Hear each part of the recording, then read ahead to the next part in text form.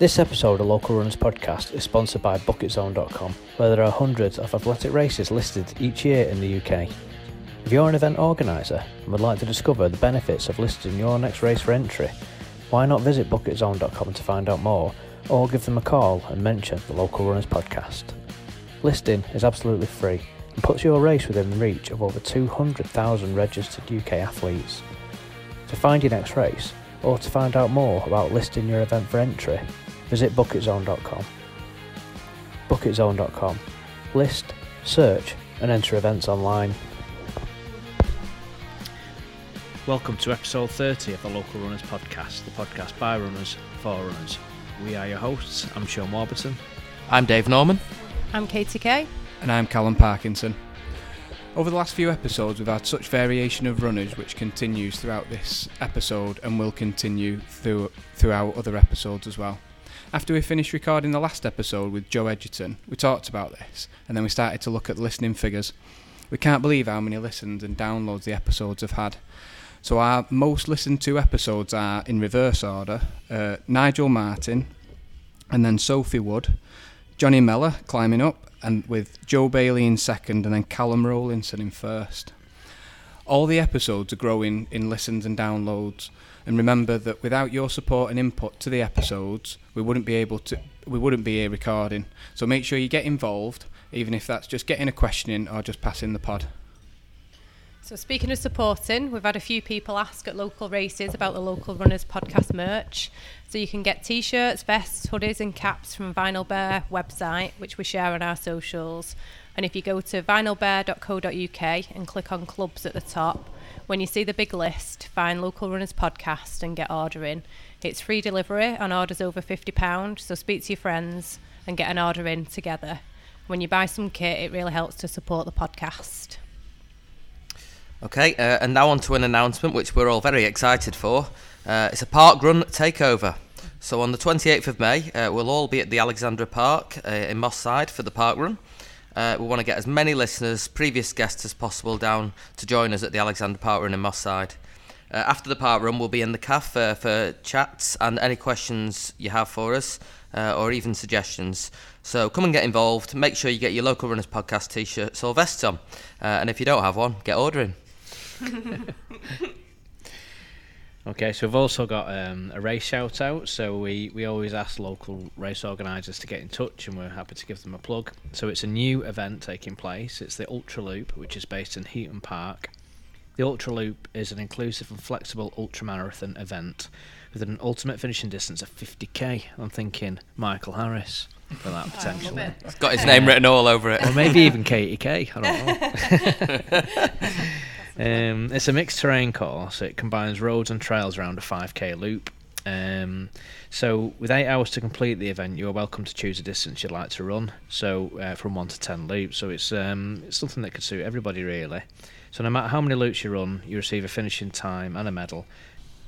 So if you want to sign up, get over to the ultraloop.co.uk and use the discount code LOCALRUNNERS10 and get signed up for 10% off the Local Runners Podcast. Now on to the race review. So we had Wrexham Elite Marathon at the weekend, last weekend actually. It feels more recent than that. So we had really warm sunny conditions actually, albeit a little bit windy for runners, particularly in the second half of the event. It's actually the second year of this race format taking place. Last year was in Cheshire, in Pulford, and the race was brought together for COVID reasons really, to allow people to run a marathon last year. So it was good to see this race returning to the calendar again this year. So it's aimed at sub 240 men and sub 3 women, and this of course attracts some of the best runners in the country and some well-known pacers as well. So we had Omar Ahmed, Phil Sessman. We also had local Wrexham man Matt Close helping with the pacing in a strong but relatively small field over both a half marathon and a full marathon distance. So it's 7 laps. It's mainly flat rural roads, but it takes in a section of Wrexham Industrial Estate, which is just beautiful. So athletes can make use of tables as well. So it's an opportunity really, for a rare opportunity for runners to almost set themselves up like an elite marathon runner, put your own drinks on the tables. And so I think that's what really attracts a lot of people to this race. So, in terms of how the race went in the male field, we had in first place Hugh Armstrong of Ballina AC in 2:14.02. In second place, we had Callum Johnson of Gateshead Harriers in 2:17.42. And Callum actually pulled up about 400 metres from the finish, actually, with quite a bad stitch, it looked like. So he probably lost, maybe. He was probably on for 2:15 there, I think. In third, we had John Gilbert, who's a vet 40 in 2:20.55 for Kent AC. And then I wanted to mention Russell Bentley as well in fourth. So this is Russell's first marathon in 3 years. He's been doing a lot of mountain running in the Snowdonia Mountains, come back to the road as a vet 40 and runs a PB of 2:22.31. So well done to Russ from Kent AC also. In terms of the female race, in first place we had Chelsea Baker of Royal Navy AC in 2:46.57.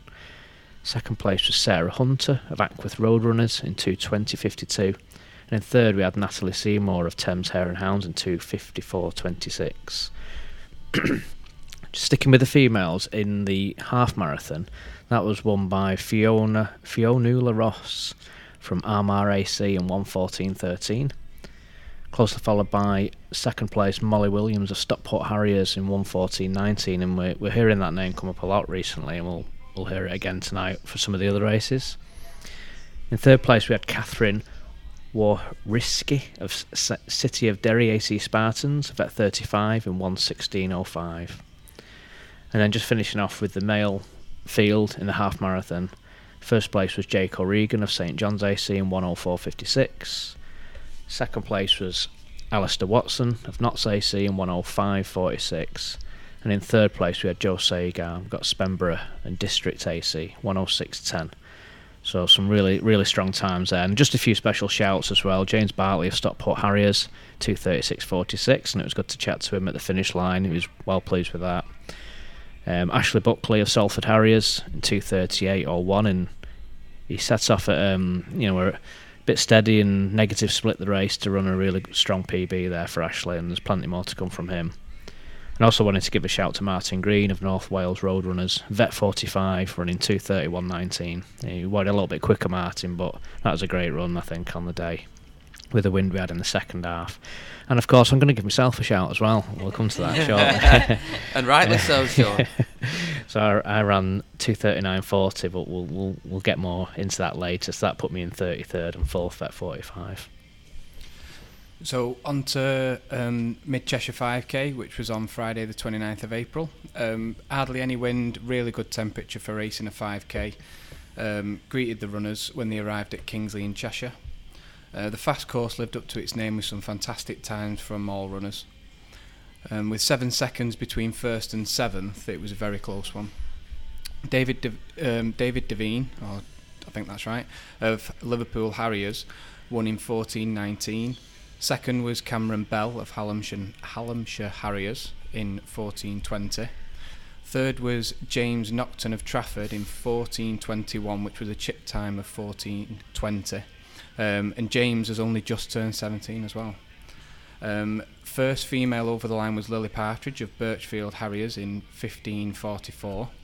Amelia Samuels of Wolverhampton was second in 15.59. Third was again Molly Williams of Stockport in 16.03, which is a fantastic run. So local runners include from Bury Athletic we had Jordan Herald in 17.40, Rachel Marshall in 19.38. Cholton runners we had Paul Lancaster in 17.47, Alistair Patrick in 18.03. East Cheshire Harriers, which I think were all PBs, were Gavin Brown 15.30, Liam Brown 16.06, Dan Armstrong 17.14, strong run from Dan, especially a couple of weeks after his marathon. Alan Cook in 17.40, Dan Kavanagh in 17.47, Michelle Vaughan in 18.37, and Kyle Clayton in 19.12. For Hyde Striders we had Alex Stones in 17.51, which was another PB, chatting to him at the end. Sale Harriers we had Matthew Barnes in 15.37, Lucy Armitage in 17.28. Salford Harriers, Joe Bailey in 15.31. Chatting to Joe at the beginning, he said, I think I'm in 15.30 shape, so Just a second out there, Joe. And Sinead Bent in 1644. Stockport Harriers, we've got Alec Francis in 1646, and Freya Murdoch, who also ran a British record for an under-15 girl in 1632. Really sorry I couldn't read everyone's times out, but well done to everyone, and I think there were a lot of PBs smashed there on Friday night in Kingsley. Okay, and on to Saturday the 30th of April. It was the cake race organised by Saddleworth Runners, a 10-mile off-road route with apparently as much cake as you can eat at the end. Not sure how I missed that one. But it was lovely warm conditions, made for a great day and some fantastic results. The first male finisher was Matthew Pearson in 1:08.13. In second place was a previous guest and local East Cheshire Harrier runner, Liam Brown, in 1:09.43. And in third place was Tom Jagger in 1:13.08. The first female finisher was Martha Tibbert, who had a cracking run, finishing in third place overall in 1:12.20 and steaming way ahead of the other female runners. And if I remember, I think Martha won the first stage of the Tour of Tameside last time. I think she's a tri-runner, so she's definitely one to watch. As I say, she was well ahead of the rest of the female runners. But in second place we had Ashley Greenwood in 1:23.35, and in third place was Nicola Walmsley in 1:29.09. And also a special mention to a couple of local runners who won the vet categories. So Jane Lawton of Stockport Harriers winning the vet 50 category, and Fiona Dyson of Saddleworth Runners winning the vet 55 category. Stockport women also took the win for the overall women's team event, and we're seen taking away lots of crates of beer as the prizes. So it looks like a good one for future reference. Cake and beer, what's not to love? And there seemed to be a bit of a theme with cake this weekend, as it was also the Piece of Cake 10K organised by Manchester Front Runners, a 3-lap undulating course around Boggart Hull Clough also on Saturday. So again, great conditions for runners, with Michael O'Connor of Manchester YMCA Harriers taking the win in 34.04. In second place was Matthew Perry of Manchester Front Runners in 36.12, and in third place was Matthew Brennan of Prestwich AC in 36.58. And again, a special shout out to local runners, Nathan Poulton of Hyde Village Striders finishing 6th overall and first vet 45, and Gary Dale of Salford Harriers finishing in 7th place and was first V60. And I think there was a bit of a battle between Nathan and Gary. Gary did message me to say he let Nathan win, letting the young uns get a bit of a look in. So well done both Gary and Nathan.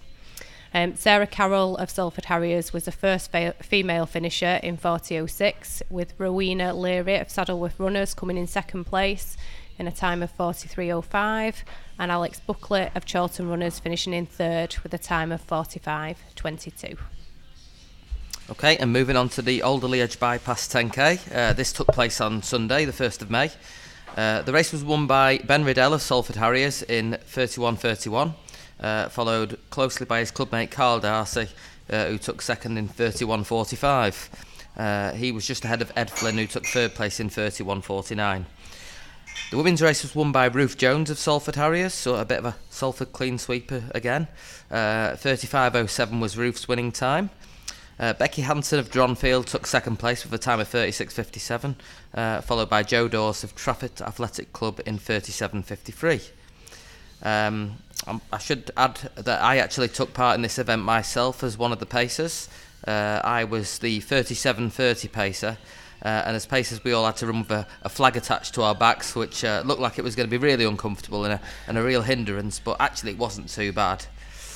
So I've only ever paced once before, and that was at the Manchester Half Marathon, which was a very flat course.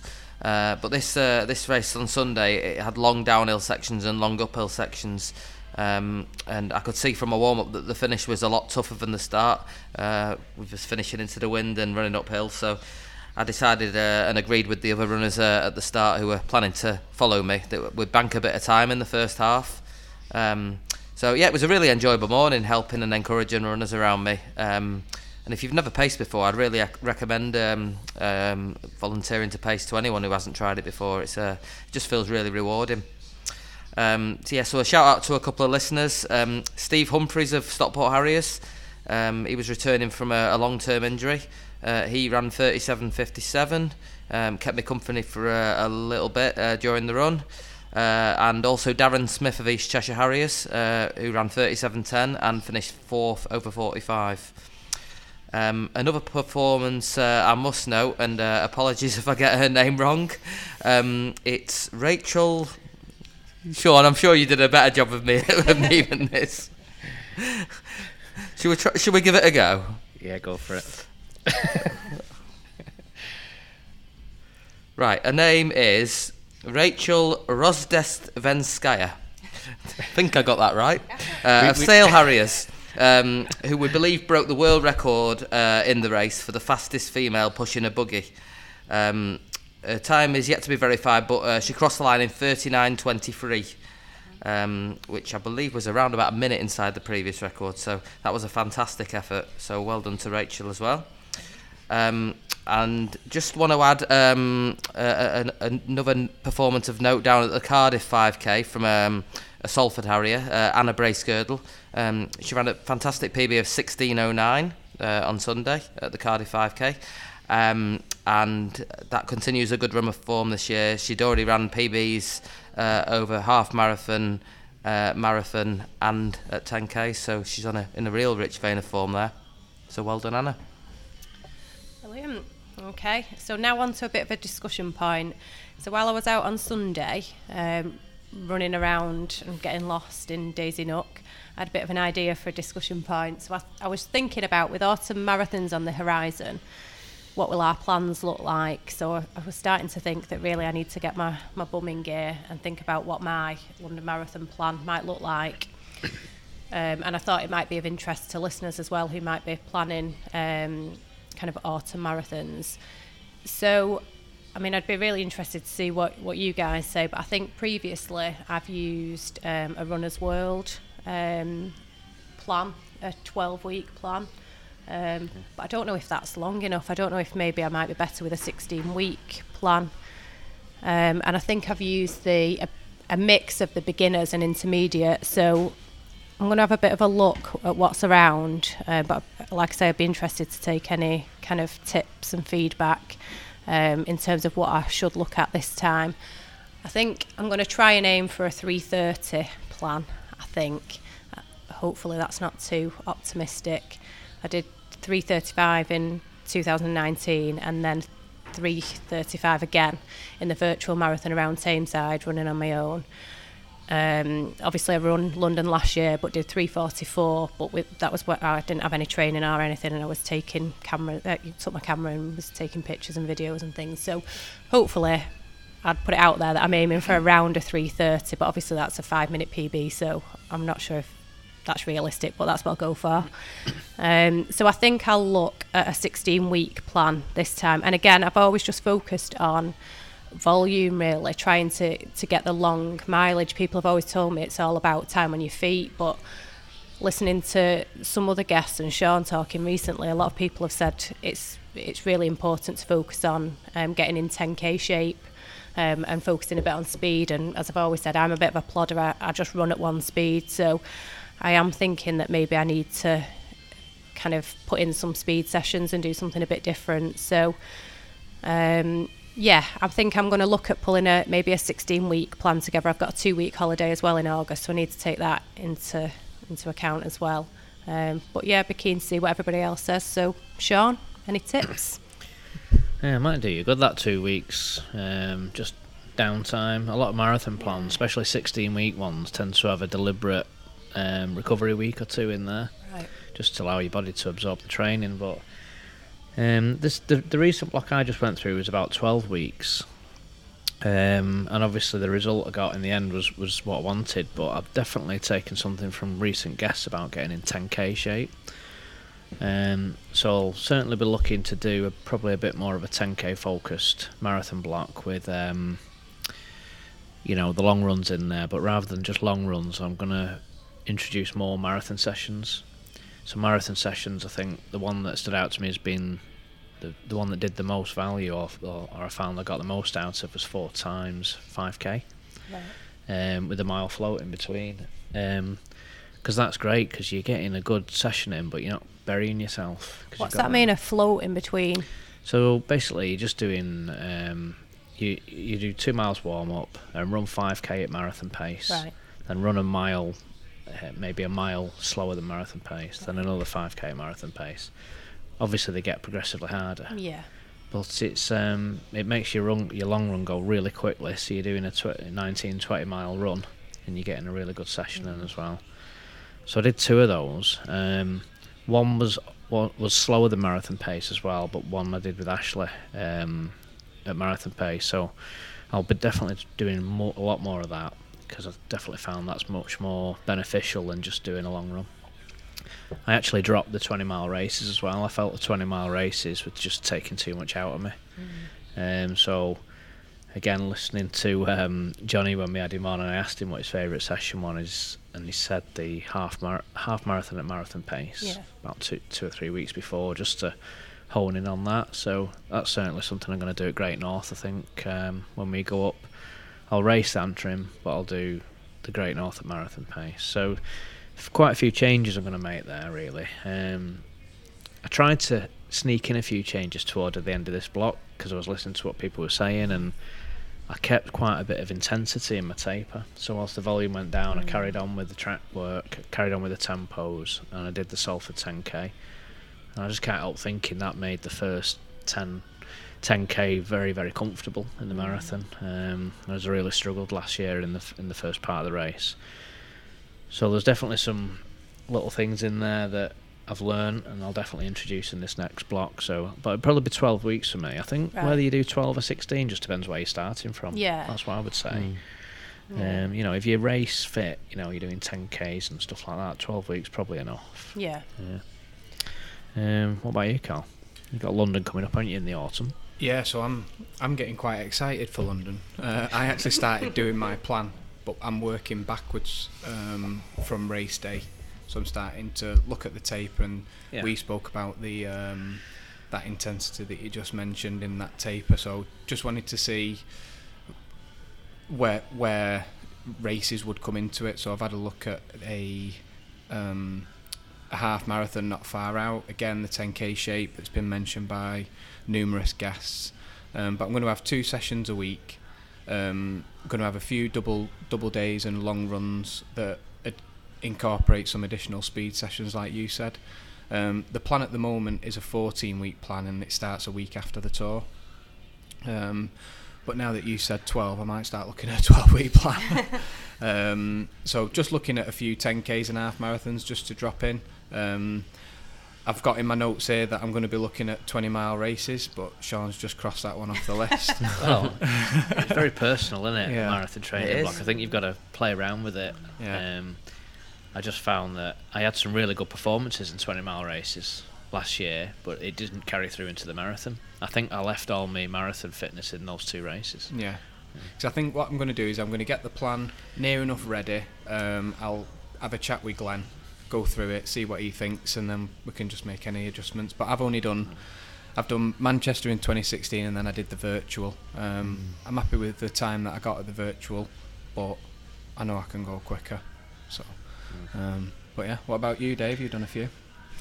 Oh, and you've won a few.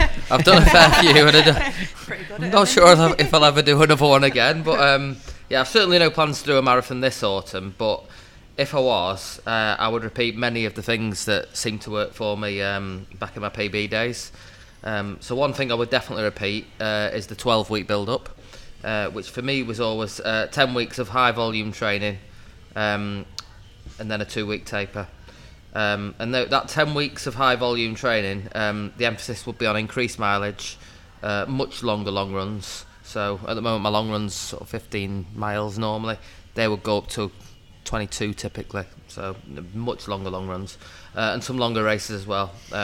So yeah, Sean's not so sure about the value of a 20-mile race. I think it depends how you approach them. So a lot of my better marathons actually came when I did a 20-mile race in my build-up, but I didn't go all out. I just did it as a bit of a training run. So just as an illustration, I would often go through 20 miles in a marathon in around about 1 hour 45. My 20-mile races, I would normally run about 1 hour 50 in them, so I'd be about 5 minutes slower, and without the extra distance to run. So I always felt a 20-mile race at that slightly reduced intensity worked really well for me. I just felt it prepared me physically and mentally for what was to come. And I'd always keep an element of speed in there. I think it's really important that what Johnny said about keeping in good 10k shape is really important.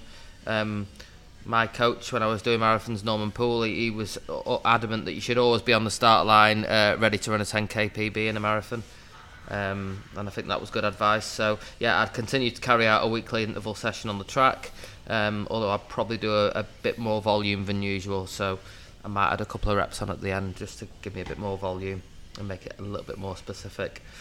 I think the great thing that we've had on this podcast though is some of the guests that we've had, particularly someone like Johnny. You know, he's run considerably faster than I have, and you know, and I think we can all learn from somebody like that. So even though I've done, I feel like I finished my marathon career, and it's unlikely I'll do another one. If I was, there are things I've learned from this podcast that you know, I would potentially take into a marathon build-up in the future.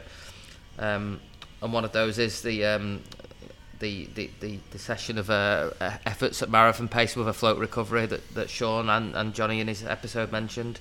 I never really did any sessions like that back when I was doing marathons, and well, if it's good enough for Johnny, it should be good enough for anyone really. So yeah, that's something I'd probably give a try, and see how that worked. And of course, with the guys we've got locally now, there's so much opportunity to do it in a group environment as well. So yeah, I'm sure Sean would be up for that if I did return to the marathon. What is it about the marathon that you think you won't do another? Because there's runners like around your age running incredible times. And there is, yeah. It was really my last marathon that I finished. What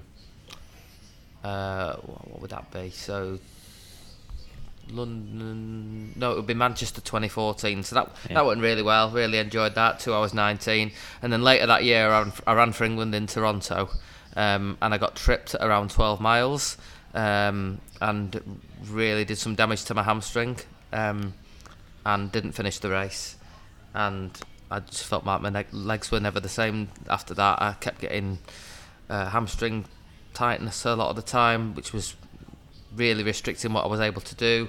I started getting a lot of calf tears, and I'm sure this all came from that trip in that race. So it has put me off so far doing another marathon, and that was 8 years ago now. But yeah, I'm never saying never. I'm never saying never, and certainly another thing we're having these guests on is it's so inspiring listening to them as well. You know, both from a performance level, listening to someone like Johnny, but you know, also listening to people like Joe on the last episode, and just the sense of achievement everyone gets from one. So yeah, in terms of guidance, I learned a lot from my dad and my coach Norman Poole when I was racing marathons. So yeah, I wouldn't try and completely reinvent the wheel now. I learned a lot from them, and there's a lot of things that really worked well for me. And the other thing I'd need to be mindful of is that I'm a little bit older now, so I'd probably have to reduce my mileage intensity a little bit from what I used to do.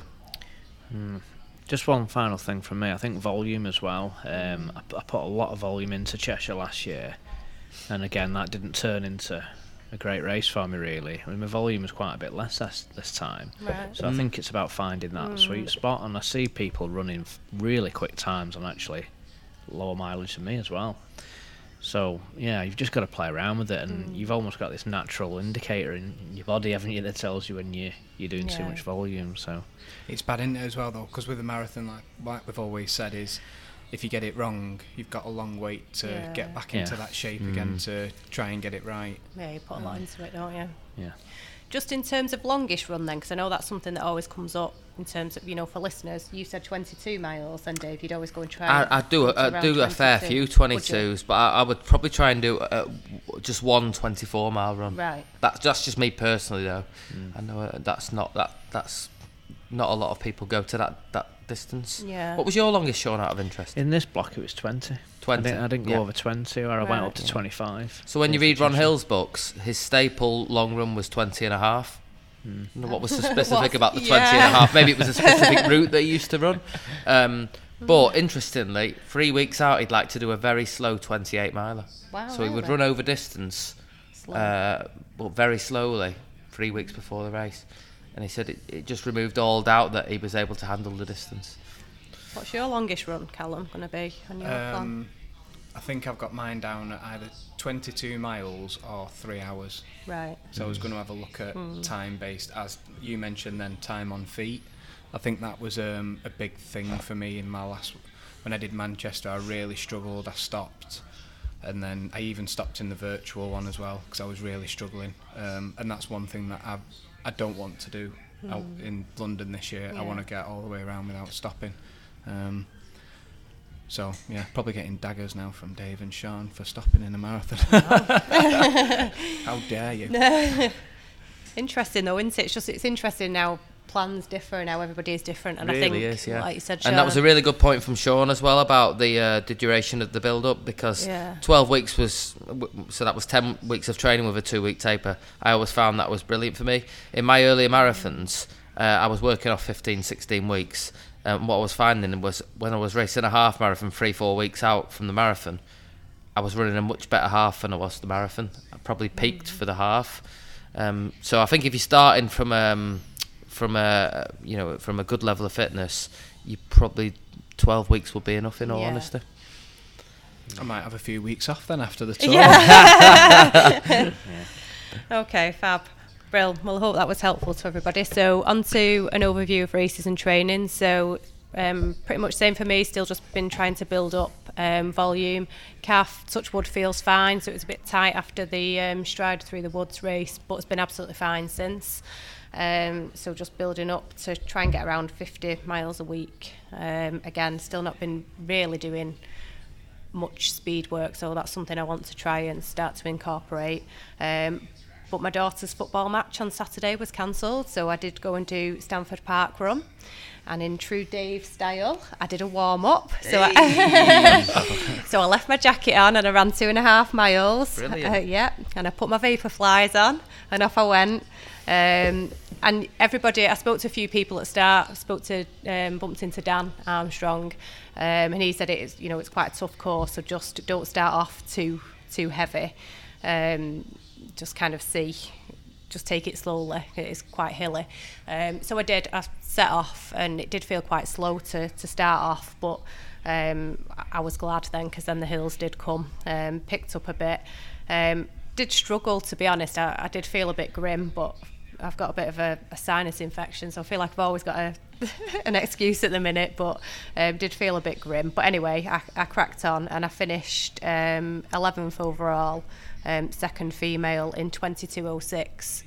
So it wasn't too bad. I was quite pleased with that. But when I looked on Park Run results, I have run Hyde Park Run quicker than that. And I think Stamford Park, on reflection, is easier than Hyde. So I think I need to pull my finger out and try a bit harder.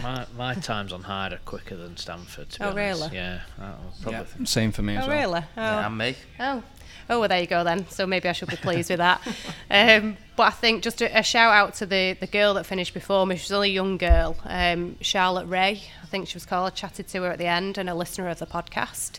But she doesn't run for a running club. She's a triathlete, but she was like 30 seconds in front of me. She was off. Like I say, she's only young, did her first marathon this year at Manchester, finished in 3:30, I think. So somebody to watch out for. So well done, Charlotte. But yeah, quite enjoyed it. Kind of not at the time, but afterwards. And I think that's what I need to do, push myself to try and do a little bit faster speed work. So yeah, I'll try and continue with that. Sean? Well, there's only one thing to talk about for me.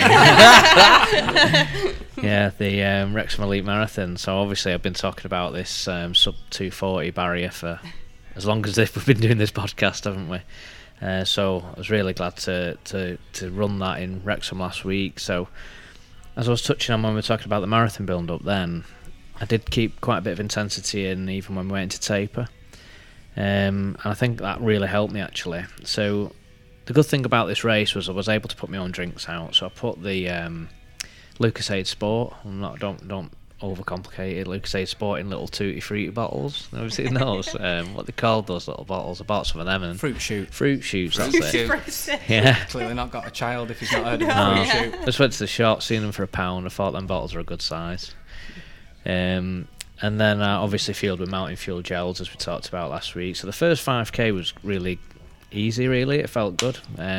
We went through quite a big group of us actually. Went through in 1840, so pretty much spot on pace there.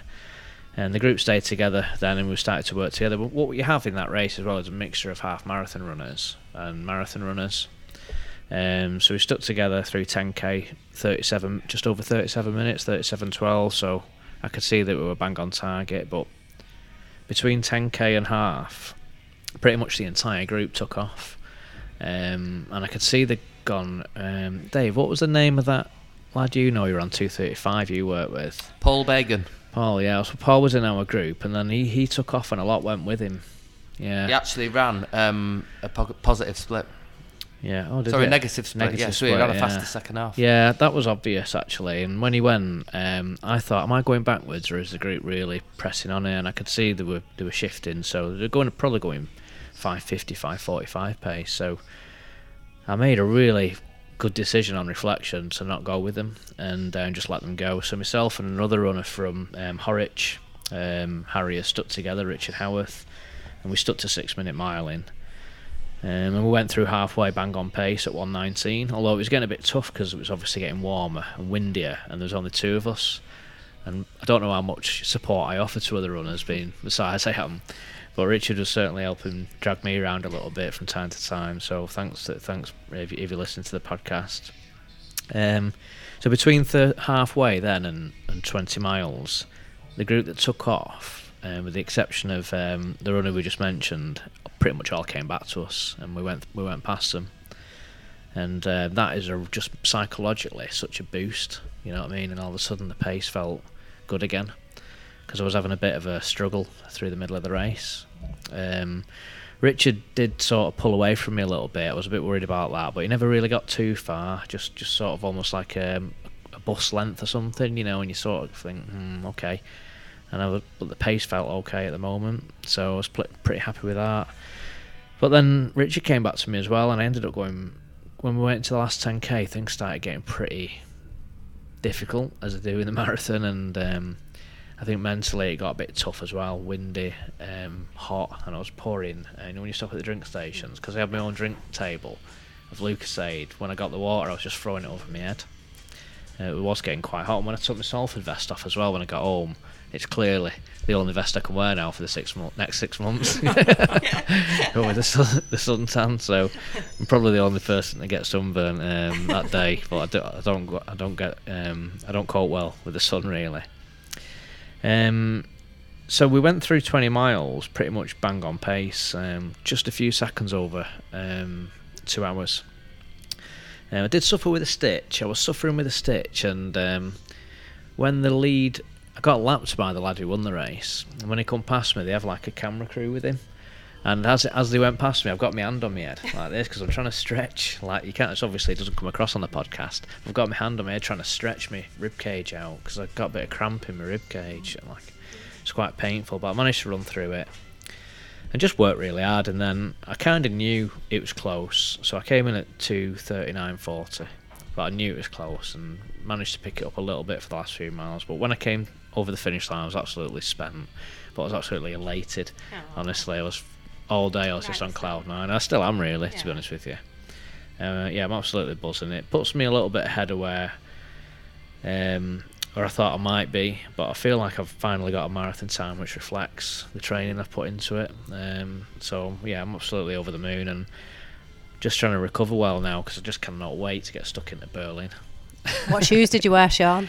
Yeah, good question. So I've been debating this, and so I went with the Alpha Fly. Modern shoes now, you don't need to break them in. I did a 2-mile marathon pace run in them, and then just went with them on the day, and they're absolutely fine. And I think the good thing about the Alpha Fly is that last 10k, I think you can wear pretty much anything up to 20 miles, but when your body starts to struggle, that's when you need something that's just going to help you keep that form. And for me, the Alpha Fly did that really well. just to help me keep that form. So they're going back in the box now until Berlin. I'll be wearing them again now. Can I just ask, another question about gels? Because I remember we asked Johnny, I think you asked Callum, Johnny, what was the technical reason for arm sleeves? And I'm sure I saw in a picture you had a gel in an arm sleeve. I don't think Johnny mentioned that they were for holding gels. No, you could have used that one, really. But yeah, it was just something I come up with on the day, yeah. Because I don't know what it is. Joe Edgerton actually asked me on social media, why do you wear arm warmers? Yeah. I said, well, for whatever reason, whenever I wear them, I just run well. Right. So you don't change it, do you? So all my best runs have come wearing them sleeves, and it was quite warm on the day, but I went with them anyway. And they are good for carrying your gels as well. Just pop a gel in the top. And how many gels did you take?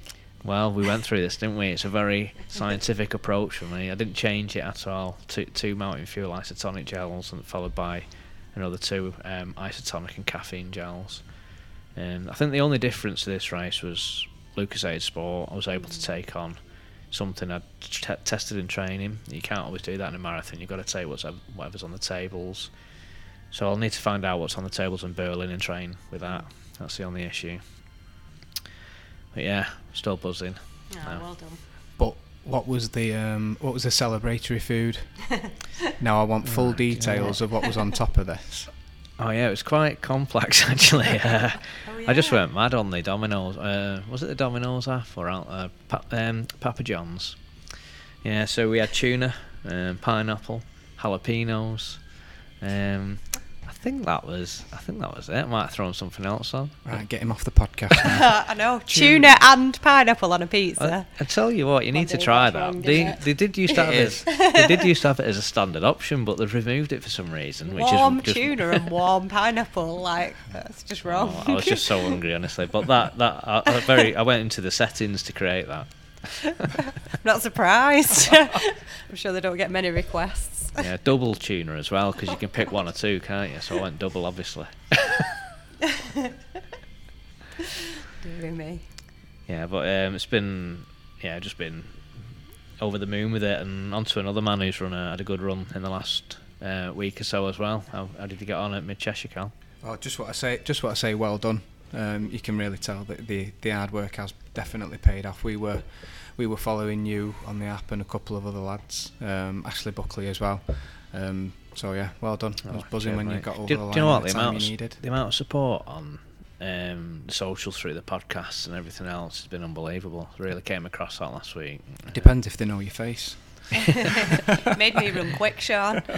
Yeah, so thanks everyone anyway who commented on my Strava and wish me luck before and after, and well done after the race. It did every single one of their messages makes a massive difference, doesn't it? That's enough about your marathon now, Sean. Right, so on to my training. Did a Sunday long run with Joe, and then paced that quite well, round about 7:20s, 7:30s. Then just did a double run day on Monday, then had a massage from Alan Cook, ready for Mid Cheshire. Tuesday was easy on the bike. I couldn't really walk properly Tuesday morning, and then Wednesday was just bit of a tune-up, 12 1-minute efforts, and then the usual pre-race shakeout on Thursday morning, which was 3 miles and 5 short hill strides. Friday I felt a bit lost not running early in the morning, so got to Mid Cheshire on Friday night, went down with Michelle Vaughan. As mentioned in the race review, weather was perfect. Spoke to Glenn Piper and Dom Sexton throughout the week leading up to the race about race tactics. So I suggested to Glenn that I should go for 17 minutes and just really commit. I think when I was at podium last time I knew I had a bit more in the tank and I needed to make sure that I was emptying the tank and seeing where the red line was.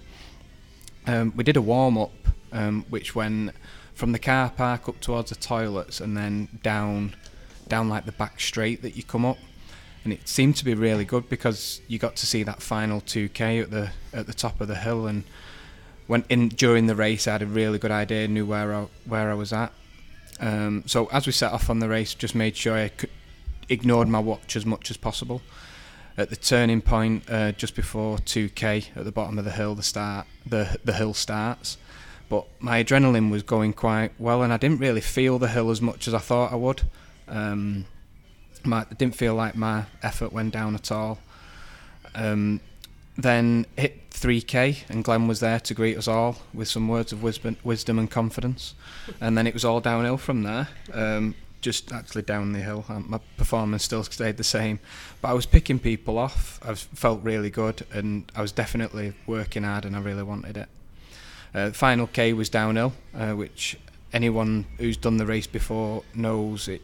I think it really takes it out of your quads going down that hill. I really felt that on Saturday morning, but it completely emptied the tank. The race pictures show how hard I was working. Crossed the line in 17:16, which is a 26-second PB. Mentally, I think my racing's changed, especially for a 5k. I think like I said before, when I did podium, I was just going around, right, I need to hit this pace, I need to hit that pace. I just went out on Friday night, and it was, I need to just push this red line and really commit for it, and I'm really happy that I did. A little reference to the book, How Bad Do You Want It? Really got me ready for the race on Friday as well. So if you haven't got that book and you struggle with a bit of confidence like myself, definitely worth looking at it. Shout out to Jordan Herald of Bury as well. I had a good chat with him at the end, and had a good battle round about 2 or 3k as well. And that's it for me. Just next stop, Tory Tameside. And then see how hard you were working on the pictures. Yeah. You know. Yeah. Proper race face. Callum, you talked about mindset there. How much of a difference would you say Glenn's coaching's made?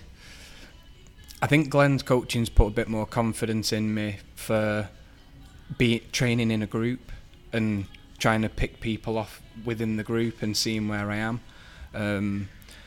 One of the lads did a part run, Dan Kavanagh, like the week before, and I think he got just over 18 minutes, and then he ran on Friday and he got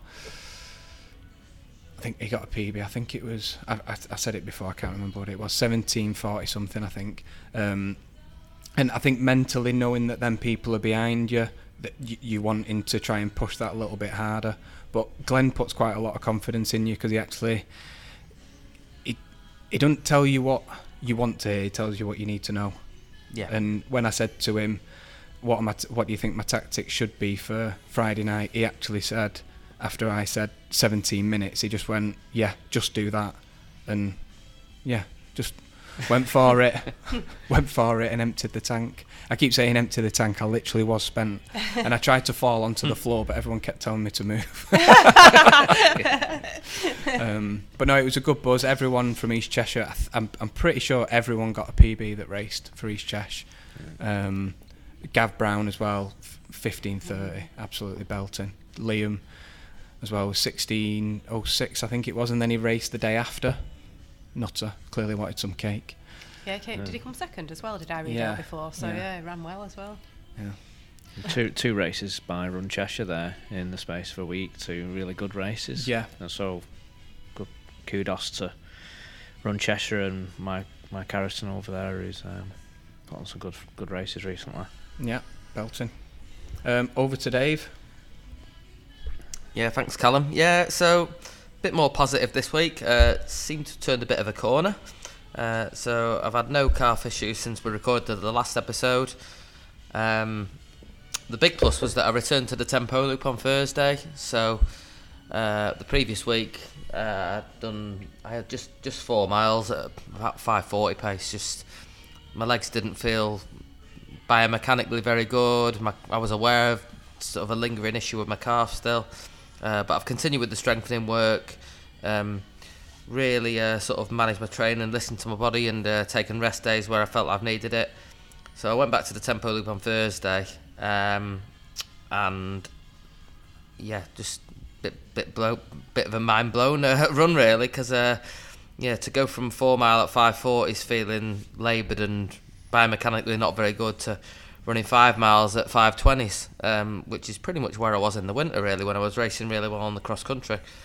So yeah, that tempo run gave me a lot of confidence that I'm a bit closer to a return to full fitness than I thought.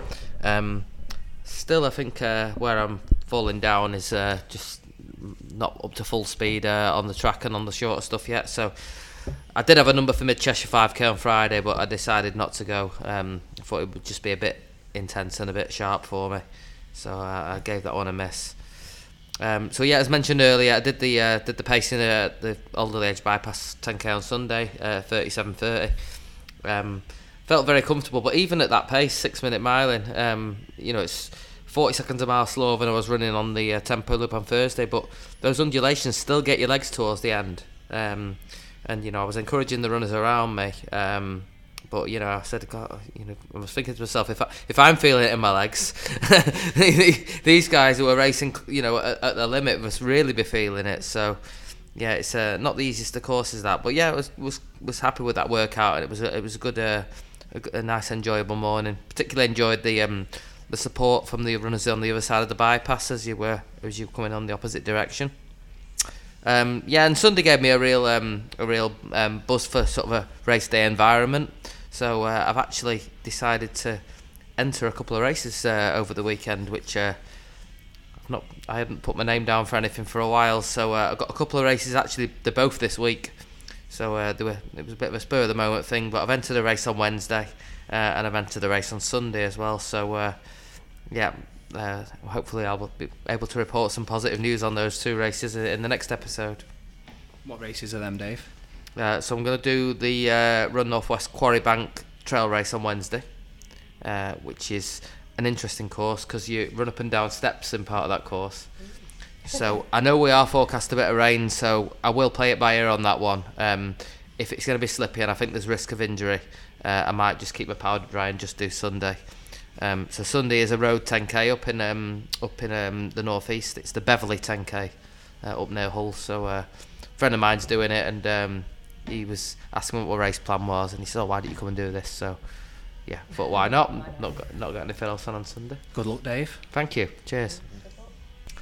Okay, and now on to the interview of the episode. We've got a member of Salford Metropolitan Athletic Club. His brother was an international runner, whereas this man discovered his love of running later in life.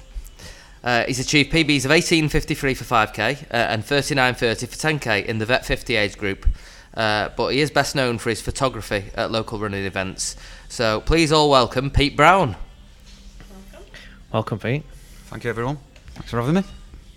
I think everybody around the table has benefited from your fantastic photography. So firstly, I do have to say how much I love your photos, and I know how many other runners appreciate the effort and the quality of your images. So I've tried to take photos of runners racing on my iPhone, and they come out okay, but they're nothing like yours. So first question from me, how much difference does it make having a decent camera, or is it more about the man behind the camera?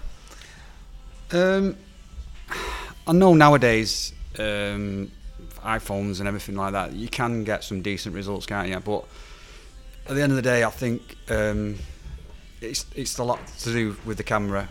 It's knowing how to set the camera up. Once you've got that experience of how to set a camera up, obviously they're very expensive pieces of kit.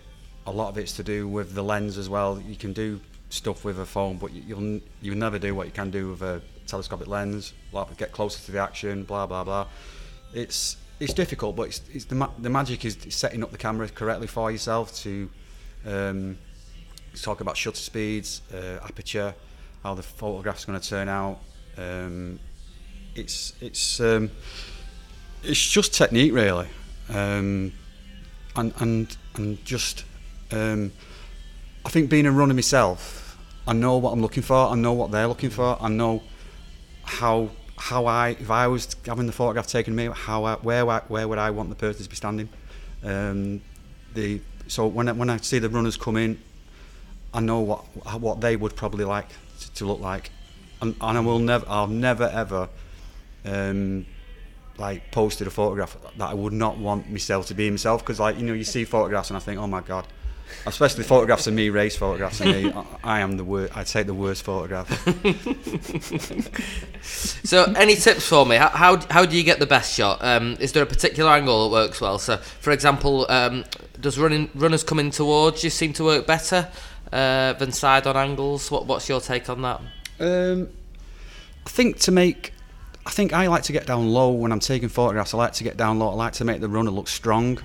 If they're above you, they do look better. I think a lot of it, my photographs, when I'm doing a set of photographs, some photographers, what they'll do, they'll just go home and put all the photographs on Facebook, regardless of, you know, any out focus ones, blah blah blah. They'll just get. It's easy to do. You just dump it all on Facebook, don't you? But for my own personal pride and my own personal, I like to. This is why it takes me so long to do it. People saying to me, Pete, when are these photographs coming out? And it might be like a week later that I've done it. I've had the time to do it. I'll go through all the photographs. You might be looking at a race of a 10k or something like that I've done. You might be looking at 3,000 photographs. You know what I mean? You can with a up-to-date camera now. You can take, I don't know, 10 or 15, 10 photographs in a second. Do you know what I mean? So it's going through all the photographs. It's then picking out the photographs that I like. It then might be a matter of getting all them photographs in one section and then going through all them photographs, saying, right, now does that need touching up? I might then, to make the photograph look better, these things you can do with composition, but that might be by moving, like cropping the photograph. You might be getting the athlete by using the rule of thirds. So basically, if you imagine on your screen, you might have like what's that game? Noughts and crosses. So you got the lines going across up and down. So the grids. Yeah. So you might want the athlete in an intersection, which is using the rule of thirds. So it always looks better that way. So the eye is drawn to the athlete, and then behind it might be the path. And you might not realise that's what someone's done. I mean, that only can be done really in editing. You're not going to be able to do it in a race situation where, I'll get him in the corner or something like that. You know what I mean? In a race situation, it's so difficult with all these athletes coming towards you, and to get a shot of one person 3 times, and then the next person, and then the next person, and the next person, and they've all got to be in focus. It's a technique, and it takes lots of practice. I mean, I couldn't do it. I could not do it when I first started doing it. There was so many out of focus. It was really difficult. Do many of your photos just get uploaded straight as they are, or do you end up editing many of them? No, I never just upload straight. Right. So do you actually edit each and every photo? Not well. When I first started, I was probably putting about 200 on Facebook of a race, and every one of them I'd gone through every single one of them. Yeah. Wow. To make sure that. Wow, what a great effort. This is. I don't think people understand. They just think you just put them out there. I have stopped recently just putting. Stopped using Facebook a lot now recently because one, I find it's so time consuming, and I think you can do more damage, or not damage. You can get more from an Instagram post with 2 or 3 strong photographs than you'll ever do with 200 photographs on Facebook now, because if you pick a strong photograph, it draw. People are all scrolling. They're not looking, are they? They're just scrolling. So to have a strong photograph to draw people's attention in, what's that one? What race is this? You know what I mean? And you tag people in it, and if it's say a big race, you'll put the winner, the lady winner, the male winner, and then people say, I was in that race, and then they might contact you and say, have you got any of me? Blah blah blah. So I'll have a look for them. You know what I mean? There's maybe 1 or 2 I haven't, but 99% of the time I will get back to them, say, I've got some, or I haven't got some, So, it's, with the, he was asking me about the photographs. Sometimes, like, when I'm out to try and get the photographs, the better photographs, I'll probably, if I can get there on time, I'm always struggling for time to get to these races. Like, if it's a Saturday morning or it's a Sunday morning, everyone's busy on it. But I'll try, get a course description of the course. I'll walk, if I get there early, I'll walk the course backwards. I'll look where the runners are going to be coming towards me. I'll try and find just a nice photograph, not runners in it, just a nice photograph, maybe coming through some trees, and then I think, that's a nice photograph. So then have the runners come through that nice photograph and get them in that. You've got to be thinking, a lot of the time, you've got to be thinking about the light. Is the good light? That the main thing with photography is light. And you've got to imagine that with the action being so quick, your shutter speed was basically how long the camera opens up for. You know, and that much light's got to come through. So you might be talking about thousandth of a second, 1/800th of a second, just to freeze that action. See, so if it's dark, it's like, say in here now, where we are, we're in a pub, aren't we? A dark atmosphere. People take photos with the camera, and the camera compensates. If you haven't got your settings right on a DSLR, it'll just come out dark. Yeah. So look for the light. Look for areas where you can take look good, nice photographs, and have the runners come through. So yeah, when I try, that's basically how I try and achieve. So I do remember you doing a series of photos at the Podium 5K when it was really dark under the floodlights. I can imagine that was a real challenge for you. Was that recently?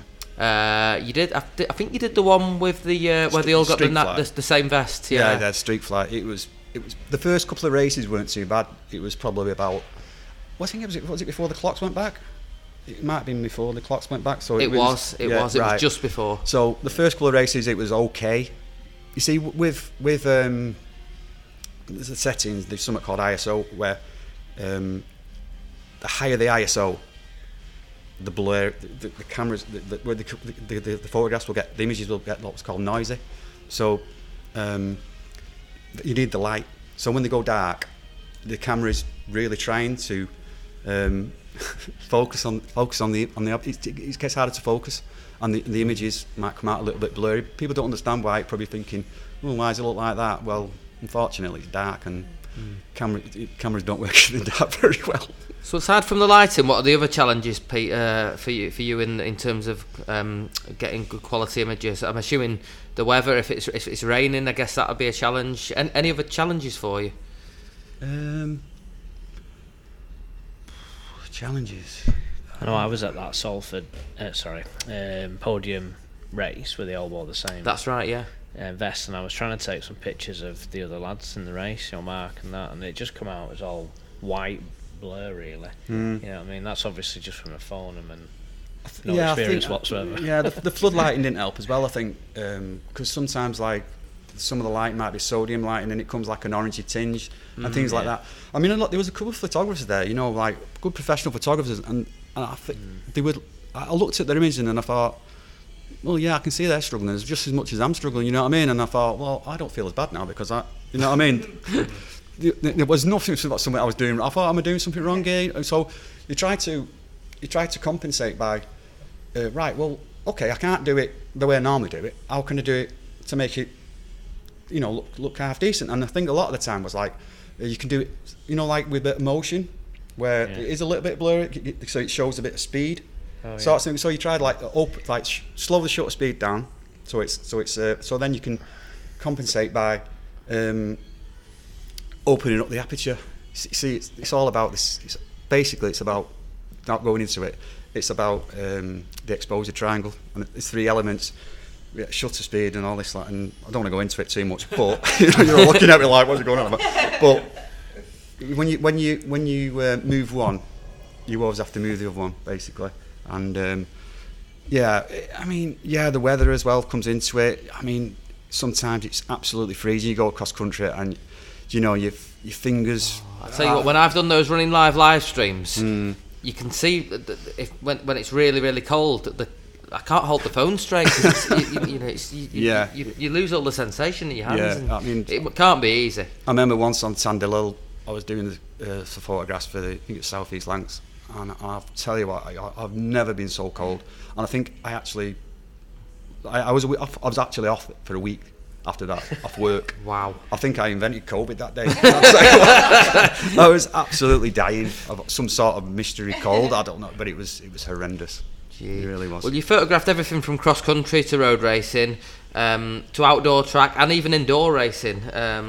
So, which do you prefer photographing, and have you got a preference? I'd probably say I do enjoy going to the track, Trafford, probably because they're coming round every 400 metres, aren't they? I mean, you're getting plenty of shots. the speed of them guys is unbelievable. If anyone's ever got any time to go and watch a BMC at Trafford, to go and watch it, because for a couple of quid to see these guys running and how well they run, you think you're fast. Now go and watch these guys, especially these young athletes. Yeah. They're unbelievable. Yeah, some of them, they look like they're sprinting for a middle distance race for the whole distance. It's incredible. It's incredible. I mean, I do like going to track. I like the podium. That's a track as well. So they're coming around 5 times. So you're getting them 2 or 3 times. So you're getting plenty of opportunities to get the athletes coming around. So yeah, the cross country. Yeah, it's great, but you got to think about cross country, where I can stand, where there's any pinch points in the course where I can just nip across and get them there. You know what I mean? Corners, muddy bits. Everyone likes to go be seen running through the mud, don't I mean? I would have loved. I mean, I would have loved to took the camera to. Is it Harewood Hall? A couple of years ago. Harewood House. Yeah. Harewood House. Yeah, where it was really muddy. Don't know if you ran that one. I'll tell you what, I ran it. And I wish I'd have had my camera with me, because that would have been a fantastic opportunity to get some photographs. But going to there's no point going to the Nationals really, because it's so well covered anyway by the sponsors and things like that. So yeah, you get the official photographs from Saucony, don't you? Yeah, they're really good. Really good. Okay, so obviously we've talked about your the fantastic quality of your images, all the positive feedback you get. Do you get many people messaging you asking for photos to be taken down? In the 5 years I've been doing it twice. Yeah. I mean, that was the first ever post I've ever put on. I got a lady asked me to take it down, one of the photographs of her. There's nothing wrong with it, I just don't think she wanted to be on it. And I was thinking, God, is this what it's like? You know what I mean? I thought it's all about that. And another lady who asked me to take one down, I think it's just me, one of my friends actually, she just said, can you just take one down please? And I said, yeah, no problem. But majority of the people, no, that's the only other time really. Yeah. Now, all your photos have been on social media so far, and you don't charge for them as far as I know. So where do you stand on the subject of charging for photos? I personally think it's brilliant that you offer such high quality images for free, but there is also a cost to you in terms of equipment and your travel costs. Yeah. I mean, at the end, when I first started, obviously, I started because I was doing a course in photography. When my missus had a baby, and I was my second child, and I was trying to think of something to buy her, and I thought, well, I'll get her a little camera with a little kit lens and stuff like that, because I wanted a camera anyway, so I bought her that. Had a dual purpose. Yeah. So I got that, and I mean, once I got into it, but obviously when you got a camera like that, you got to learn how to use it, haven't you? So I started to do this course in photography at Salford College. It was like a year's course, and everyone on the course was there for something different. And one guy wanted to do weddings. He's doing it now. He's quite successful. Some girls, a couple of the girls. One guy wanted to. He came on it. All he wanted to do was to photograph for eBay, because he wanted to sell stuff on eBay. Unbelievable. He lasted about 2 nights, and then we must have got enough knowledge to go, so we left it. But at the end of the course, I think got like 30 of us started, and I think it was about 5 at the end who carried on. It's actually finished it. So, yeah, I mean, charging. I mean, to get yourself out there though, you've got to put it out there, haven't you? You can't just start off saying, I'm a photographer, this is this is that. No one's never heard of you. No, we're not going to go to your website, are they? So I decided to, obviously, what was the main thing I did? I like running, so I had it cross country. I think it was the first one I ever went to was, what's it called? Boggart Clough. And I put the photographs out there, but I think I put them on my own personal Facebook page, and help yourself, guys. And this guy messaged me, and he said, "Hey mate, you couldn't change your settings to share, could you? Because I think a lot of people would like to see these photographs." I was like, yeah, I said to the missus, how do you do this? How do you put it to share? There's this guy called Dave Norman who contacted me. and we was there for ages trying to find how to share these photographs to So anyway, so eventually I found out how to do it after a bit of googling, and because I am the worst at social media, you're absolutely useless, and I messaged him back and I said, "Go for it, mate. I think it's right now." And then within about 10 minutes, all these guys who were on the photographs were all tagged in. Yeah. And you know what I mean? And I just like could see like that people were enjoying these photographs. Yeah. So it got me like a bit of a buzz really. And I thought, you know, I mean, I really enjoyed doing it. You know, clambering in the mud and getting the photographs and all that stuff. But I mean, it was really good. And it's only because of Dave really that I wouldn't have really bothered otherwise. And then every time I did a post, within about 10 minutes. It was just going ping, ping, ping, and everyone was getting tagged in. And I thought, is that guy in it? It must be that guy doing it again. You know, I didn't know Dave at the time. And I think my brother. I'm to blame. Yeah, it's your fault, Dave. And I think my brother said, "Dave, that's my brother," because you know my brother, don't you? Yeah, I do know your brother John. Yeah, that's our kid. That's Pete. That he's my brother. Like, so he was like, "All right." So yeah, that's how it all started, really. But brilliant. As it comes for charging, yeah, I mean, equipment is so expensive for high quality imagery. It's just, and then you got to upgrade your kit and all this lot. I mean, lenses cost like anything like £2,000 for a good lens. You know what I mean? So, and travel now it's so expensive for traveling it. So I've thought about. I think I'm gonna start putting them on Flickr, and then putting them on Flickr.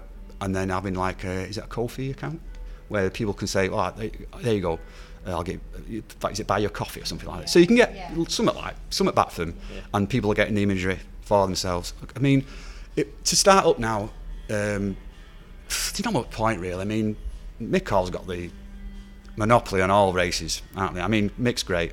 I know Mick; he's a really nice bloke. So there's no point really. You're not going to compete against that, really. For the amount of races he does, you know, he's done it for a long time, and so yeah, I mean, for myself, I'm just happy the way I do it. If I'm giving good imagery to the athletes, great. If they don't want to pay for them, I'm not that bothered really, but it would be nice, you know. I mean, I think they did a bit of an experiment with that podium, and I think Cal, you got probably one of the first people. Yeah, to send me a £5. You bought one, yeah. So people were saying to me, I think I put a post out with Phil Session on it, and then all the athletes coming to you, "Have you got any of me? You got any of me?" Yeah, I've got some of you. Yeah. But you're not paying for the photographs, mate. You're paying for my time, because my time's valuable to me, and I must have spent 4 nights after that just sorting out everyone who worked photographs and charging them £5 each, which I think it's fair really. I think it was 8 photos from podium, and I got 1 from cross country as well. Oh yeah. From you, yeah. But no, I think £5. I mean, have you seen how much they spend on shoes, Pete? Who does? Oh yeah, no, yeah. No, there was. Every one of them said, "Not a problem, mate." There was a couple that said, "Yeah, not a problem." I sent them across, and I never heard them since. You know what I mean? One person said, "Oh, I don't like them." I said, "Well, I've already sent you them." And I said, "Well, you're not paying for the photographs, you're paying for my time." Anyway, I never heard from her again. So, you know what I mean? People are weird. Whatever price you put for your photographs, they're always too dear for some people, and you know what I mean? So you never please everybody. Okay, well, we've talked a lot about your photography, Pete, so far, but we've not yet talked about your own running. Oh. So I'll leave the other guys to do most of the questions on your own running, because I've asked you a lot already, but we've not yet had a guest on from Salford Met, so can you just tell us a bit about the club and what the training setup's like? Well, Salford Mets, I don't know if anyone's possibly knows probably heard about it. Well, you probably would have heard about it, but you probably not know where it is. If you've ever coming out of Manchester and you're going down the M602 and you turn left to go towards the Trafford Centre, you've looked across, you might have seen a running track. Well, that's Salford Mets, and it's pretty hard to get to because you have to go under a motorway tunnel, blah blah blah. You wouldn't find it. It is signposted. Well, I actually train there every Tuesday. I know, I've seen your Strava. Yeah, so I know the track very well. Yeah, I mean it's a fantastic track. It's just been done up. One of the coaches, Jack, he got all these he petitioned for all these, to get the track resurfaced, got all this money from wherever he got it from, councils, I don't know, but to get all the new equipment, everything is brand new. They've had a bigger car park extended. It's fantastic. It's a fantastic facility. The focus for the children from year, I think you're about to be 8 years old. When I took my little lad Tom, I think he started when he was about 8. Go all the way up to the vet, so they have parent groups. I used to go with Thomas, and the parents would run round on the outside of the track. The kids train on the inside, so you can keep an eye on them, sort of thing. But we also have an excellent veterans and older people. Or, we have them. It's fantastic now. We all support each other so much. We have like the WhatsApp groups and stuff like that. So we're always talking to each other. We're always finding out when we're going for Sunday runs, who's coming out on the Sunday run, how we're doing. We're always supporting each other. It's a fantastic club. And the coaches for the kids are really, really good. I mean, some of the athletes at the moment are coming through, the younger ones. I mean, there's one kid there. I mean, the mate said, don't forget, you got to mention Beatrice. Now she's left Salford Mets this week, actually. No. She's been poached. But yeah, she's been there for a few years, and she will be. I'm telling you now, she'll be a name for the future. I think that kid will be an Olympian. There's no question about it. That kid is so determined for a 10-year-old. I think she runs like 18:50 for park runs, and she's 10. At 10. Oh my word! She's unbelievable. I mean, she used to when during lockdown. She used to do the not park runs with us and everything, you know what I mean? And she was beating all the guys, and she's so quick. And I remember one day at the park run, she was actually stood by the side of me. She went, "Hey Pete," I said, "Well, what's up?" She went, "My mum says if I get a PB, I can have my ears pierced." And I'm pretty sure she got her ears pierced. But yeah, I mean, when the club itself, like we know with lockdown and everything like that. When we went into lockdown, we all like. We started doing all the virtual stuff, and we did loads of virtual challenges and things like that. We did I think I was like open, planning it most of it, me and Mike, and we did things like 1K each on the park run. One of them was a run a K, and then someone else to take over, but virtually. And we had the faster runners. We tried to beat the fastest time by Kyle Darcy. So we was trying to beat Kyle Darcy. Then the next one was like a group of 5 trying to beat a certain time. And then we say like, anyway, we didn't beat Kyle Darcy's time, only by a few seconds. And that was a really, really good course record to beat. But yeah, there's loads of things. If anybody on the west side of Manchester is unaffiliated and looking to join a club, how would they go about joining Salford Mets? I think you just come down. I mean, just come down to the track. I know it's a bit daunting and a bit intimidating when you to come down to a track. I started at Park Run, and one of the lads says, "You coming down?" I was like, "Well, I don't know. You're going to be there?" And he says, "Yeah, I'll be there." So and what are your track nights? What are your club nights? Oh, it's Mondays and Thursdays. I can't make Thursdays because and that's at the Cleveland's Athletic Track in Winton. In Winton, yeah. And what time is the meet time? I think the kids do it 6, 7, and then half 7 till half 8 for the older ones. Yeah, brilliant. Okay, thank you. Right, so we've asked this question to all of our guests now. What food or drink do you crave towards the end of a long run? And we get real mixed answers on this one. I don't crave anything, to be honest with you. I don't drink tea or coffee. I never have done. I'm not a massive eater, to be honest with you. So if I go home and I've done a long run, like this morning, I've done a long run, I'll just go home and have some toast. I'm a bit boring really with things like that. But if we do a long run, you burn them calories. I always have a bit of chocolate. I love a bit of chocolate. I always do. Yeah. But yeah. Redeem yourself there. Pulled it out of the fire then at the end. No. I know what you're saying. Going to move on to some listener questions now. So Paul Bannister of Salford, who's an avid photographer himself, has sent some questions in. So first question from Paul. You're a great photographer. Is there a particular photo you would say is your best, and why? There's so many photographs I took. I don't particularly have a favourite photograph. Well, there's so many. I mean, you're talking probably hundreds of thousands, aren't you? So, the one I did see the other week actually, I thought, all right, I didn't know that was. I didn't know we had that, and it was one of my favourite athletes to photograph is Mark Scott. Oh yeah, he's awesome, and one of his profile photograph on Strava is one of mine. I was like, well, that'll do me. So yeah, I was quite chuffed with that. I mean, Paul, I know Paul Bannister, obviously. He's a great runner and he's a lovely lad. I've spoke to him many times at the meetings and cross countries. Yeah, he's fun. I really appreciate his photography. He's doing a cracking job, and he's making his own market. You can tell it's one of Paul's photographs, even without the watermark on. You know what I mean? So he's making his own ways, and I think he's doing a really, really good job. He really is. Okay. Next question from Paul. What event or type of events have you enjoyed photographing the most? So I've already asked you about type of events. Any specific race you've enjoyed photographing the most?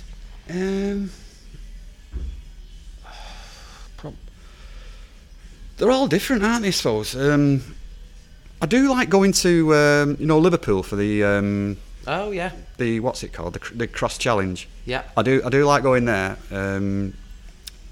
because all top athletes are there. You can get quite a lot of exposure by going there and taking the images. I try to keep out of the way actually a lot of the time. You'll see photographs from Liverpool. It'll always be a finish line photograph. I've always avoided taking photographs from finish lines. I think they're boring. I just think people stopping the watches is boring. I like to be out there. I like to be on corners.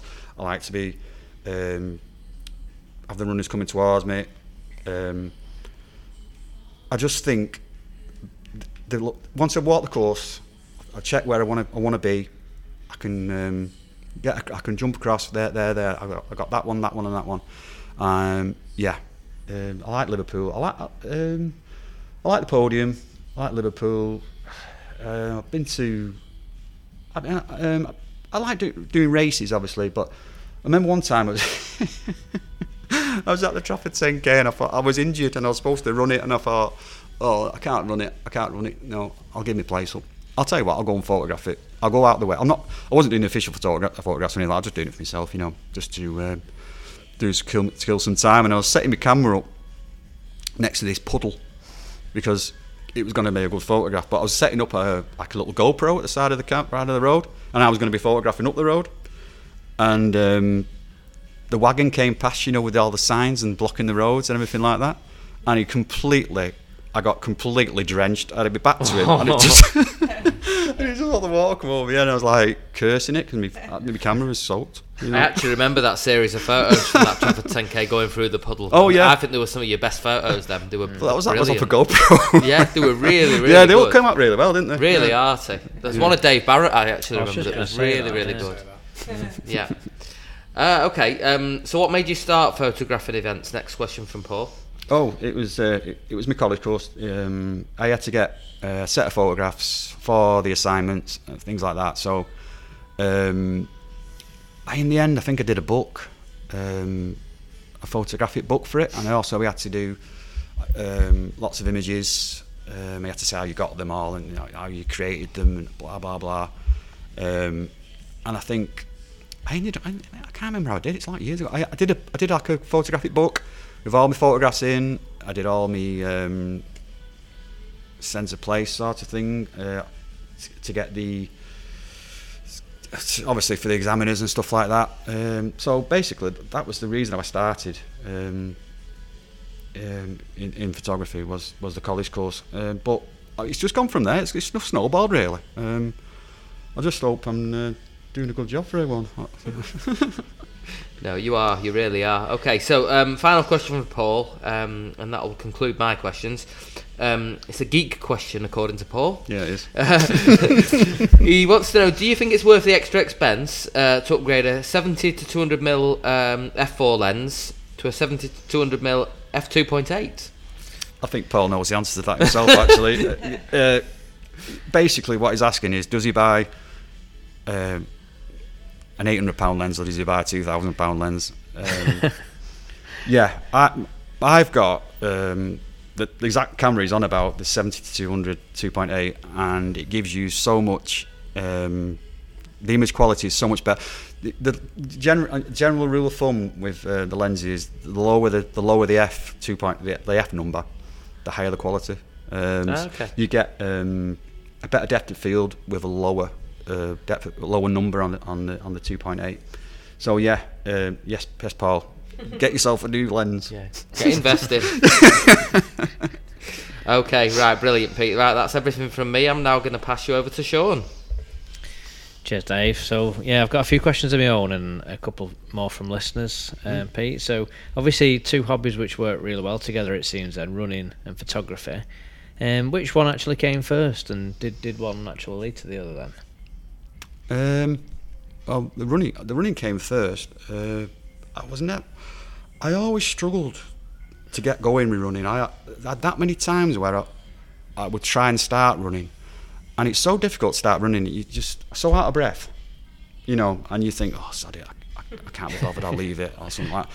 But my brother was such a good runner that, when I was younger, I never took any notice of what he was up to, because he was so dedicated of what he was doing. When we lived together at home with my mum and dad, he'd be there at the tea time and he'd be having his tea and he'd be like, if I coughed or sneezed, he'd be like, have you got a cold?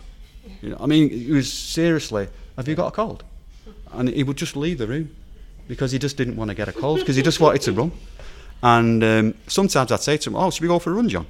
And he'd just laugh at me.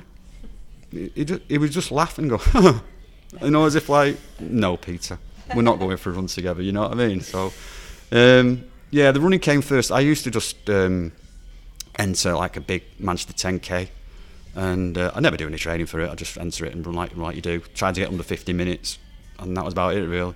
I couldn't believe people got under 50 minutes. I just think, how did you do that? How did you get under 50 minutes? It's like people say, I've got 47 minutes. I think I just couldn't understand it. Not getting a cold, staying away from people with colds. And you kind of touched on this next question a little bit earlier when we were talking about lockdown at Salford Met and some of the virtual stuff they did. So I was going to ask a bit about that, really. So obviously it must be good now. We're back racing and we're able to catch the action again since the pandemic. Mm-hmm. But I guess photographers are just one of the many people involved in racing. People who organise medals, timing, t-shirts. So how did you stay motivated? From both running and the photography side of things. In the lockdown? Yeah. In the absence of racing. Well, with photography, I wasn't bothered. I wasn't taking photographs, to be honest with you. It was a bit of a break. I was lucky in my job as an electrician. I was just furloughed for the best part of 3 months from the first one and the best part of 3 months from the second one. So I had so much time on my hands, and I got after the first lockdown, after 3 months, I was training, but on this, and I thought, God, I've just wasted that 3 months. I could have really trained hard on that. You know what I mean? I had all that time. I was like a professional runner. I was getting all that money off the government for being at home, and you was allowed to go out running, weren't you? And I thought, if it ever happened again, I would get myself proper fit, And it happened again, didn't it? So I decided that this was going to be the time I'm going to get myself fit. And I know my mate, he bought a pair of proper scales, and I had a pair of scales in the bathroom, but I've never, you weigh yourself, and the scales I had were completely wrong. Kind of when I got these proper scales that connected to my iPad and all this, I realised I was like a stone overweight. That's what I thought I was. So I thought, right, that's it. I'm when the lockdown started, I was right, that's it. I'm going to start training. I'm going to start losing weight, and that's when it happened. And we did like loads of virtual things I was talking about before. We did 3Ks, 10Ks, 5Ks, virtuals and stuff like that. And then, but obviously when I've been doing the photography, I just saw a line of these shoes on the start line. I was thinking, what are them shoes? What are them shoes, mate? You know what I mean? And they were obviously Alpha Flies and Vapor Flies and all these New Balance and everything like that. And I thought, I've got to get myself a pair of them. I've got to get, and I bought myself a pair of, I wanted to get a pair of Vaporflies, but I think you had to be dead quick, didn't you, in them days, to get a pair. And I missed out, and I ended up buying a pair of Alpha Flies, and I got them, and I didn't like them. Well, I said I didn't like them. Oh, you mean dead quick on the app? Yeah, you had to get, otherwise it was sold out, weren't it, within 5 minutes. You had to be there at 9 o'clock on a Saturday morning. I think I was doing parkrun. Yeah. Anyway, so eventually got a pair of these shoes, and the difference, I know people say, oh, it's not the shoes, it's the shoes. I'm not having it. The Alpha Vaporflies do knock 4% off your time, and the first time I wore them in these time trials, I was thinking, right, yeah, I know, but it's not not a race. We are racing, but I'm racing on my own. I'm doing this on my own. What would it be like in a race? And the first race I think I did with my Alpha Flies on was mid-Cheshire about a year or two ago, and I just like knocked 45, probably 50 seconds off my time. And I thought, oh my God, what else can we do? You know what I mean? And it was just, they're unbelievable, aren't they? As we all know. But yeah. I thought I'd say I did, like, during lockdown, I got myself in pretty good shape, I thought, for myself. I mean, I'm not like your sort of standard, but we spoke a lot about that. I've seen a lot of good performances out of lockdown. With people coming out of lockdown really fit and in good shape. So, what about the marathon? I see you've done one marathon. Any plans to return to the marathon? I don't know if my missus will allow me to do another marathon, if I'm honest, because I nearly died on the first one. And I was like, you make that call. Yeah. When you write your number on the back of your number of ice. Yeah. But you never expect to make the call, do you? Yeah. And I had my parkrun barcode on, the strap, the wrist strap. I just thought I'll put that on. And I'd finished the marathon. I was so chuffed. I aimed for 3:30, and it's probably a little bit out of my league at the time. But the proudest thing about the man who did the marathon is I never stopped. I started on the start, and I went over the finish line. And I never stopped from the start, from starting it to stopping it. But when I finished, that's when it all went wrong. I hobbled round, the village, and I seen a mate who was supposed to be pacing me, and I says, I'm going to go back to the car. I don't feel very well, and he said, yeah, I'll see you back. There's some free beer over there or something. And he was loving it, at the beer tent and everything. So I was just walking back to the car, and I think I'd poured a load of water on my head, on the run in. Yeah. And I was starting to shiver. And this lady said to me, you all right? And I said, yeah, I'm fine. She went, oh, just come over here in a minute. And I didn't know she was taking me to the, the tent. The medical tent, and I was lying down there for ages, and this guy was saying, yeah, we need to get this guy in an ambulance now, and blah blah blah. And I was like thinking, no mate, I can't go in there. I'm not going in the ambulance. I'm not going in. No. And I just like to fall asleep. I really want to go to sleep. And in the end, I had to say to him, I'm not getting in an ambulance. And I had to sign something to say, he said he wasn't getting in the ambulance. So I walked off. I eventually, he walked with me, and then he got another emergency and he had to go. But once I got back to the car, I was all right. I just wanted some chocolate, or I just wanted a drink, you know what I mean, just to get me sugar levels back, because I was really suffering. They sound like a can of Coke, don't they? If you feel like that. Flat Coke. Yeah. Coke, just any Coke. I've heard people say that, haven't we? Yeah, people say Coke. Yeah, I just didn't want to get in the ambulance. I just wanted to go home, basically. But my missus was like, you're not doing another one. But I feel as though I'm ready now to do another one. I'll get a can of Coke at the finish. What about any bizarre events when you've been carrying out your photography? Other than getting showered off a truck? Bizarre events. I'd say the most bizarre event I ever went to was during lockdown. And I was asked to go to the Manchester, the indoor arena, Man City's ground. The indoor track there. Yeah. And it was like a test event to see if they could get back racing. Yeah. And could they do it safely? We all had to have like a COVID test when we got there, so everyone was clear. We had to wait in a room to make sure we had, after the 10 or 15 minutes or whatever, and then we went into the arena, and everyone had like their own little sheet pen with your name on. All the athletes had their own pens, so they were all separated by 2 meters. It was, And it was really good because all the athletes that turned up for that event were top athletes, because obviously they've done all this training, haven't they? They've been to all these special places, and they just wanted to race, and this event was put on especially for that, to see if it could do it, and it was bizarre, really. But, but yeah, it was a good day out. It was good to be involved in. Yeah, it was really nice to me. I think it was some of the athletes promoters asked me to do it, so I went along and I go. Yeah, it was really enjoyable. I think we've got a couple of questions from a listener, Richard Johnson, here, but I think you've already answered one around. He says that he's actually heard your hobbies were more beer and darts until you came to running in your 40s, and he says, was it your brother have an influence in your taking up running? No, because John, my brother John Brown, we was never really together. He was off. Yeah. I never really saw him. I mean, he did so many.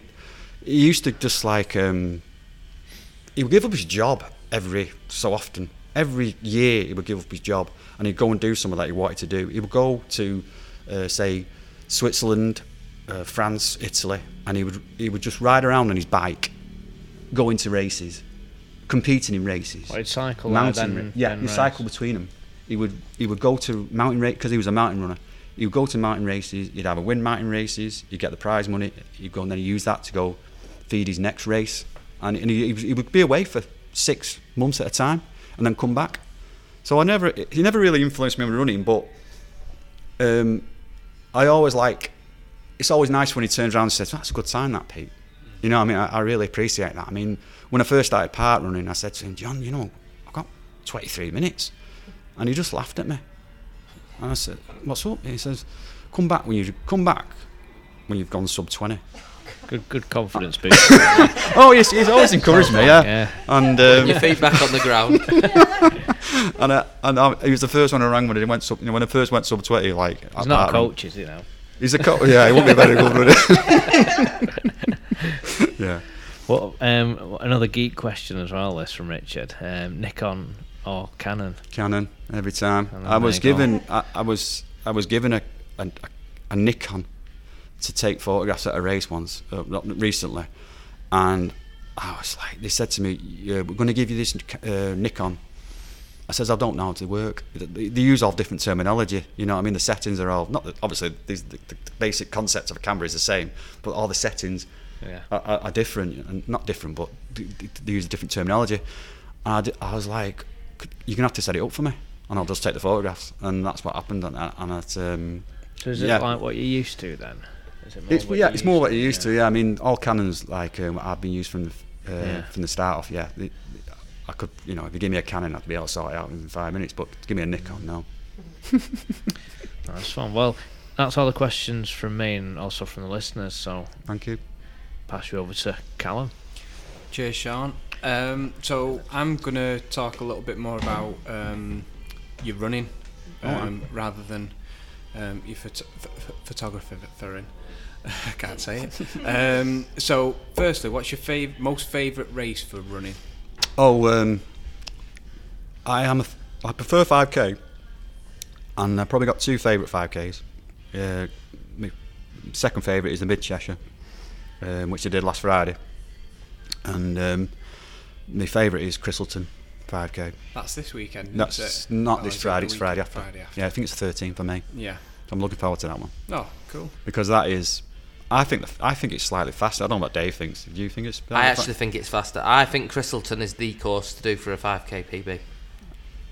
It was my 5k PB for a long time, for about 5 years, and when I put the Vaporflies on, it changed. I haven't done Cristleton for a few years. It's been cancelled the last 2 years, I think. So it'd be good to get back. Oh, brilliant! Good luck for that. Yeah, thank you. So you've got a PB of 18:53 for 5k.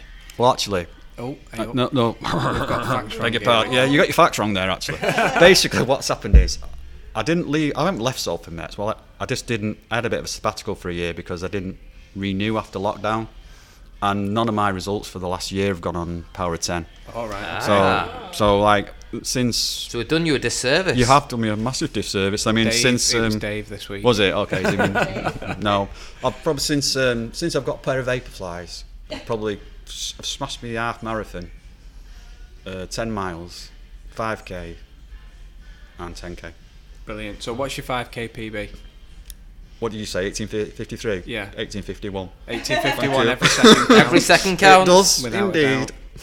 So when you see fast courses like Mid Cheshire and Christleton, and you're down to hang up your running trainers and pick up the camera, do you feel like you wish you were racing instead of being a photographer? Well, like on Friday when I was doing Mid Cheshire, it's just the whole. Every time I think about doing it, I think the day leading up to it, I'm just thinking, do you know what? I wish I was taking the photographs because it's so much easier. Yeah. And then when I'm doing the photographs, I just wish I was running it because I get so stressed out about taking the photographs. Yeah. So it's you can't win really.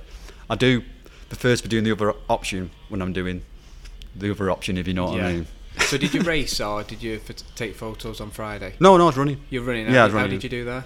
Well, 1852. 1852. So I was 1 Right. second off my PB. Oh. So I was a bit disappointed actually, but I can't be disappointed with that, I suppose. But No. So you already mentioned about your training for Salford Met. So what does a usual training week look like for you? I try to get, well, not the sort of standard as you like. I try to get like 60k a week in. So like Monday, I might give Monday a miss, but I might go to the gym. But I'll only do cardio at the gym. I don't do weights or anything like that. So I'll do treadmill, cross trainer, and stepping and stuff like that. So and when Tuesday or Wednesday, I like to go out around Monton on Loop Line and stuff, and then run there. Thursday, I like to go out with my mates, get a few miles in before I go to darts. Obviously, that's more important. I don't have a rest. I usually have a rest Friday because I want to give it a go on a Saturday morning. Eyeballs out at park run, and then Sunday will be like my long run, Cool. like 20k or something. We usually do like an half marathon or a 10 miler or something like that. What's your go-to park run then? Oh, it's Worsley Woods. Worsley Woods. Oh yeah. Brilliant. So what are your running goals for this year and beyond? So we'll start with Christleton. Well, I want to get 1840 something. Right. So hopefully, I want to get 1840. I'm not bothered. 49 will Like do Johnny me. said, don't limit it at the 4. Does he not? You can go quicker than that. I actually bought a pair of Alpha Flies last week actually, and I thought, how do I, get that edge? Because my Vapor Flies were getting a bit worn, and I thought, get a pair of Alpha Flies. Anyway, they were a bit cheaper, weren't they, last week? So I got a pair of Alpha Flies, 161 I think they were. My missus, I wasn't there. The missus found them.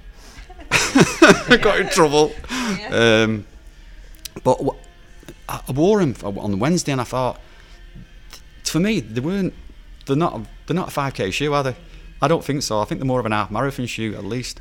Well, me and Sean were messaging about this week because I was looking at getting a set of Alpha Flies for London, and with them being a bit cheaper, I was thinking, right, I'll buy them. And Sean said, after his experience at Wrexham, it was Alpha Fly all the way, and then anything lower, a Vapor Fly. Is that right? Yeah, that'd be my view anyway. Yeah, I definitely agree with that. Marathon, Alpha Fly, and half marathon, everything else, I'd wear Vapor Fly. Yeah. You do see people running really quick times at 5 and 10k in the Alpha Fly mine, but for me personally, they're just a bit big. They're too cushioned, aren't they? Yeah, I think they're too cushioned. You don't feel the road as much. There's a Vapor Fly just feels snappier and quicker. Yeah. I mean, I've got a pair of them Streak Fly. Don't particularly. I put them on. I've never run it for running. I put them on. I just didn't feel it, to be honest with you. But I think they'd be good on the track. I think they would be a good track shoe. But you must have been quick on the app there then to get them. Because, I was. Yeah. I was there ready. It weren't a 9 o'clock release on Saturday morning when he was at Parkrun. So we've got a couple of you already answered a question that I was going to ask about pictures on socials, so I'm going to go straight into some listener questions from Mike Race. What a name. It's a fantastic What a name. Mike Race. He's put a few light-hearted questions in. So do you prefer darts or running? I Well, Bear in I mind you're on do- the Local Runners podcast. no, I couldn't. I could live without my darts, but I couldn't live without my running. Yeah. But I do like my darts. Fair enough. Thank you. So, does your wife know how many Vaporfly and Alphafly you have, or are you still meeting the delivery company at the end of the street? And does she still think that they're under 50 quid? She did think they were under 50 quid, so she opened the box on last week and read the invoice. But no, she doesn't. No, she doesn't know how many Vaporflies and Alphaflies I've got. I don't think, or all the other ones I've got. To be honest with you, I've got that many, and they're all brand new in boxes. I don't know. I haven't got a problem. They say you've got a collection, don't they? That's what I've got. I've got a collection. Normally we say pass the pod, but maybe not tell your wife about this episode.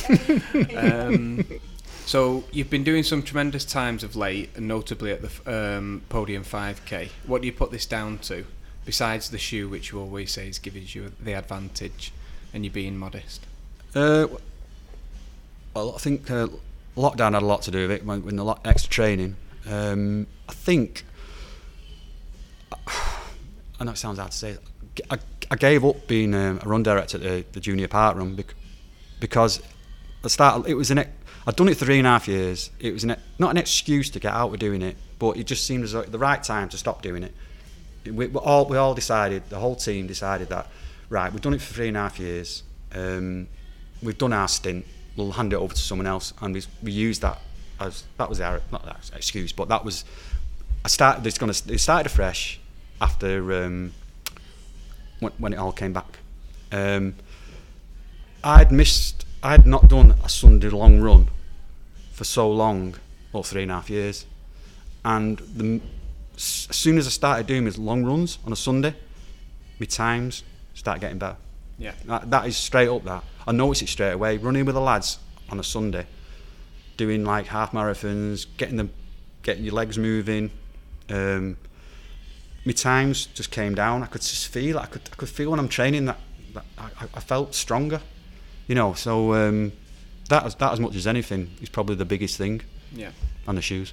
I'll agree with you about the long ones. I've found that doing a lot more of the long ones has helped me quite a lot. Mm-hmm. So why do you like cross country so much, especially the nationals at Nottingham several years ago? And then he said, "This is a joke." Yeah, that is a joke. I covered the cross country for so many years, and then I decided that one year I was gonna run it. I was gonna see what it's like. I'd never run cross country before, so not since school. I'd never run any spikes before, so I bought myself a pair of Hoka spikes. I just could not get used. I could not get used to them. I couldn't run in spikes at all. They absolutely crucified me, and I just did not enjoy it. But I did them all. Well, apart from a couple which I couldn't make. But that one at Harewood Hall, the Nationals. That is the only race where I thought, this is it. I'm just going to stop. I'm just going to give up. This is ridiculous. You know what I mean? On the third lap, I remember I just started. I've never done it before. I started walking, and I remember a guy from Altrincham. I can't remember his name. He's an older guy. You might know him, Dave. He's an older guy. Was he running or watching? No, he's running. He was running. He went, "Come on, mate. Come on, you can do this." I think he runs with his missus all the time. It's Graham Harrison, is it? That's him. Graham. He knows everyone. Graham. Yeah. He said, "Come on, mate. You can do this." And I was like, Awesome. "Yo, come on. All right, come on, Pete. We can get round." I got round and I finished. And I was just like, this is ridiculous. How on earth do people run in that mud? And they just seem to waltz across it, don't they? These, the good runners like Dave and all that. I mean, they just do, don't they? They've got this technique, and I don't know. They do say, we've heard a lot say that good cross-country runners make good marathon runners, and I've never run cross-country, and I keep thinking, should I have a go at it one day? You definitely need to have a go, Sean. Oh, you need to have a go. Yeah. Say you don't like it. Just looks like I agree with you. just a little bit muddy for you, Sean. That's all the questions from me and Mike, so I'll pass you over to Katie. Hi, Katie. Thank you. Cheers, Callum. Okay, so I just wanted to ask, do you photograph anything else, or is it just running? Well, a lot of people ask me, can you do my wedding? can you do my wedding? And I was like, well, one my mate asked me, and I said, yeah, I'll do it for you. You know, what can go wrong? You know, and it got nearer and nearer to this wedding, and I was thinking, oh no, I really need to, because it's a different kettle of fish, a wedding. In sports photography, you stand there and it comes to you. That's what I like about running. It happens. They come to you. With things like a wedding, you've got to arrange everybody. You got to go. I was running around after bridesmaids saying, "Come on, we need you now. We need the best man. We need you now." And kids, it's like herding cats, isn't it? Yeah. So I just thought, no, it wasn't for me. Wedding photography. It was an hard day. It was an hard day. You know what I mean? And so I'm going to stick to standing around in a freezing cold field. Yeah, that's the one. Yeah. And is there an event or athlete that would be your dream to capture, and why? Let me check my notes. I wrote a dream to capture. Just anyone that stands out in the running world that you would really like to capture. Yeah, I mean, if I had a time machine and I could go back, and I would have really liked to been at the Summer Olympics in 2012 when that was it the Magic Sunday or Magic Saturday or something Saturday, like that. Wasn't it? Yeah. My wedding day, that. Was it? All right. Did you get to see it? No. Oh, no. I was busy. Yeah, I would have loved to have been there. It looked, a fantastic night. Yeah. So yeah, I mean, it's something everyone remembers, don't they, where they were when that happened? I think, and well, you was getting married, weren't you? So you remember straight away. Yeah. Okay, and this was something that I read on social media, and I'm not sure how relevant it is to you because you've already mentioned you don't generally charge for photos, but I did read that professional photographers who take pictures of runners crossing the finishing line find marathoners make much better customers than those running shorter distances, purchasing 2 to 3 times more photos. So is that true, and why do you think this might be? Well, I mean, the only time I personally have ever bought photographs is when I did my marathon. Yeah. And I thought, well, if I'm going to do one marathon, I want to have some photographs. Yeah. And I think I paid about 25 quid beforehand, because it said it was going to be dear afterwards. So I thought, well, I'll shell out for it. Had the photographs, got them back. They weren't that great, to be honest with you. But you still buy them anyway. You've already bought them, haven't you? Yeah. So I mean, I think people who run marathons, they want something. Yeah. They want something to show for it, don't they? Yeah. And I think a lot of people. That's what. As soon as you finish the race, they want photographs, but they wouldn't like that. You know what I mean? And it's difficult to do. It's difficult to. I mean, they are out there, aren't they? I mean, when I did the marathon this year for a company, my phone, the camera was connected to a phone. The phone was sending them straight to the website as I took it. So people could buy it instantaneously. Not that while they were running, but obviously it's interesting. They were there. Though, it was unbelievable. The setup they had is incredible. Yeah, I think the only photos I've bought are a marathon, to be honest. I mean, have you ever bought photographs? I do get them all the time, actually. Do you? Yeah. Of all races? Not of all races, and particularly not those ones where gravity is against you, just as your foot striking the floor in your face is actually. Tell me about it. Yeah. But if I get obviously Wrexham at weekend was a good race, so I'll get them for that. Got them for that. Yeah. I think they were free actually. No, they said they're probably free, aren't they? Yeah, but I think they're part of your entry. But yeah, I do always get them. There's a good one there. They're good memories, aren't they, right? Yeah. And I think underneath on that social media post, a lot of people saying because the marathon's life changing. Compared to like a shorter distance, so I think. I mean, I keep scrapbooks of all my races. I always keep my number tag. I stick it in the scrapbook. I write on the back of it as soon as I finished how I felt, what time I got, what the conditions were like. Would I do the race again? All that sort of thing. I always try and find a photograph online, whether it's free or whatever. I'll stick it next to the bib number. And just keep a record, and it's nice to look back. Yeah, definitely. Okay, and a really important question, and one that might be of interest to listeners. So, any tips for those of us who take the worst race photos? So, you might have seen recently I take some really bad. Do you? Yeah, okay. Dave. Thanks, Dave. While you're running, or you're while taking? I'm running, I look horrendous. Yeah. So, what tips can you give us to To look have good. you seen my photographs? They're terrible. Yours Man, are just good. yeah, but that's only 4. I sent you 4, didn't I? They're probably the 4 best ones I've ever had taken. You know what I mean? So who makes the best picture? What is it about the runner that makes the best picture? The best person I've ever took, the best person, I don't think I've ever had a bad photograph of him is Mark Scott. The guy doesn't breathe. I don't think he breathes as he's running around. Yeah. Every single photograph of him, he looks composed. His mouth is not, really? you know what I mean? He's just, I mean, I've got photographs on my iPad and I'll show you later, but every single one of them he just looks the business. He is the business, but does it look natural? I think that's my thing. When I see a photographer do this silly wave you get a lot of people. They see you and they either do like an Irish jig and jump up in the air and nearly break their ankles as they're coming down, or do something daft. And you're better off when you're taking the photographs to not be out of the way, so they look natural. Yeah. And they don't know they've even gone past it. I think they take better photographs. To trying to be more natural. But it is when the foot hits the floor, then the face comes down as well. Yeah. That's the deal breaker shot. So when you're photographing an event, do you do your homework first and look who might be on the start line, so you've got an idea of who you might want to look out for, or do you just go into it blind? I do have an idea who's going to be there. I mean, if I knew like certain athletes are going to be there, it's going to be better exposure, I will go to them particular races. Yeah. I mean, you always get like a good one. Always top athletes is the that one at the end of the year at Ribble Valley, things like that. You know, rem races. You always get the top ones. So I might go there just to get a bit of exposure. But you see, you can't negate for what's going to happen in a race. You can do all the preparation in the world for it. You can, right, I'm going to stand where I'm going to stand, blah, blah, blah. But then I've had many a time where I've been waiting for them to come. Yeah. And just as they turn up, someone will come over and talk to you.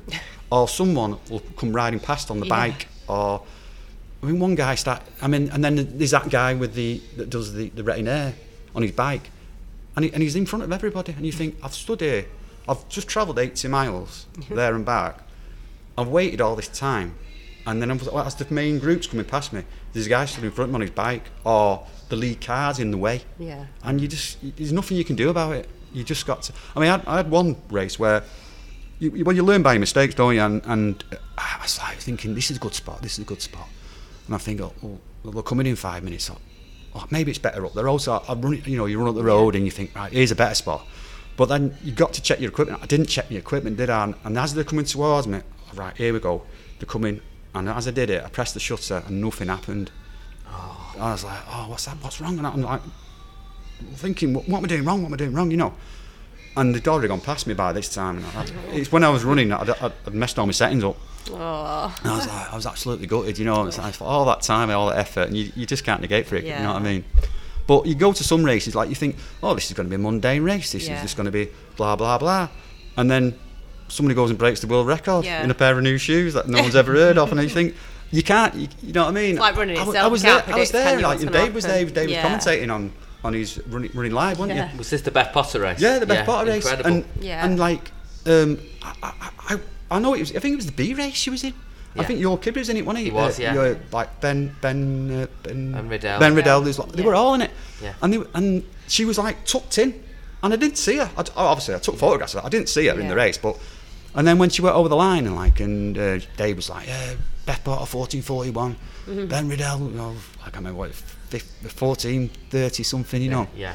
And it was like, and someone said, is that a good time? Is that a record? And didn't someone say it's a European record or something like that? And someone said it might be a world record. Yeah. And it was like you couldn't believe it. And I thought to myself, as I was driving back in the car, I thought, apart from Paul Bannister being on the outside of the track, I was the only one in the inside of the track, and because it was COVID secure at the time, there was no one else there. So I thought, well, you know, I've got a bit of exclusivity. It just took a little world record, you know what I mean? I thought, maybe I should not post them out straight away, you know what I mean? And then it was Sunday morning after Saturday night, and I got back and I thought, well, I suppose I better put them out, because otherwise, so I did a quick post on Instagram with about 10 photographs of Beth Potter, and that was it. I'm going through Sunday run now, I'm off, well, you know, come back. And the missus says, some fun has been ringing you, pinging away. A funny number. I says, it'd be one of them dodgy numbers, like, you know, that you get. And I thought, anyway, next thing you know, message from some French guy or something saying about these photographs, could he use them? It was ASICS, and so can we use these photographs for their own marketing? Because they were brand new, weren't they? Them shoes, shoes they still can't get hold of.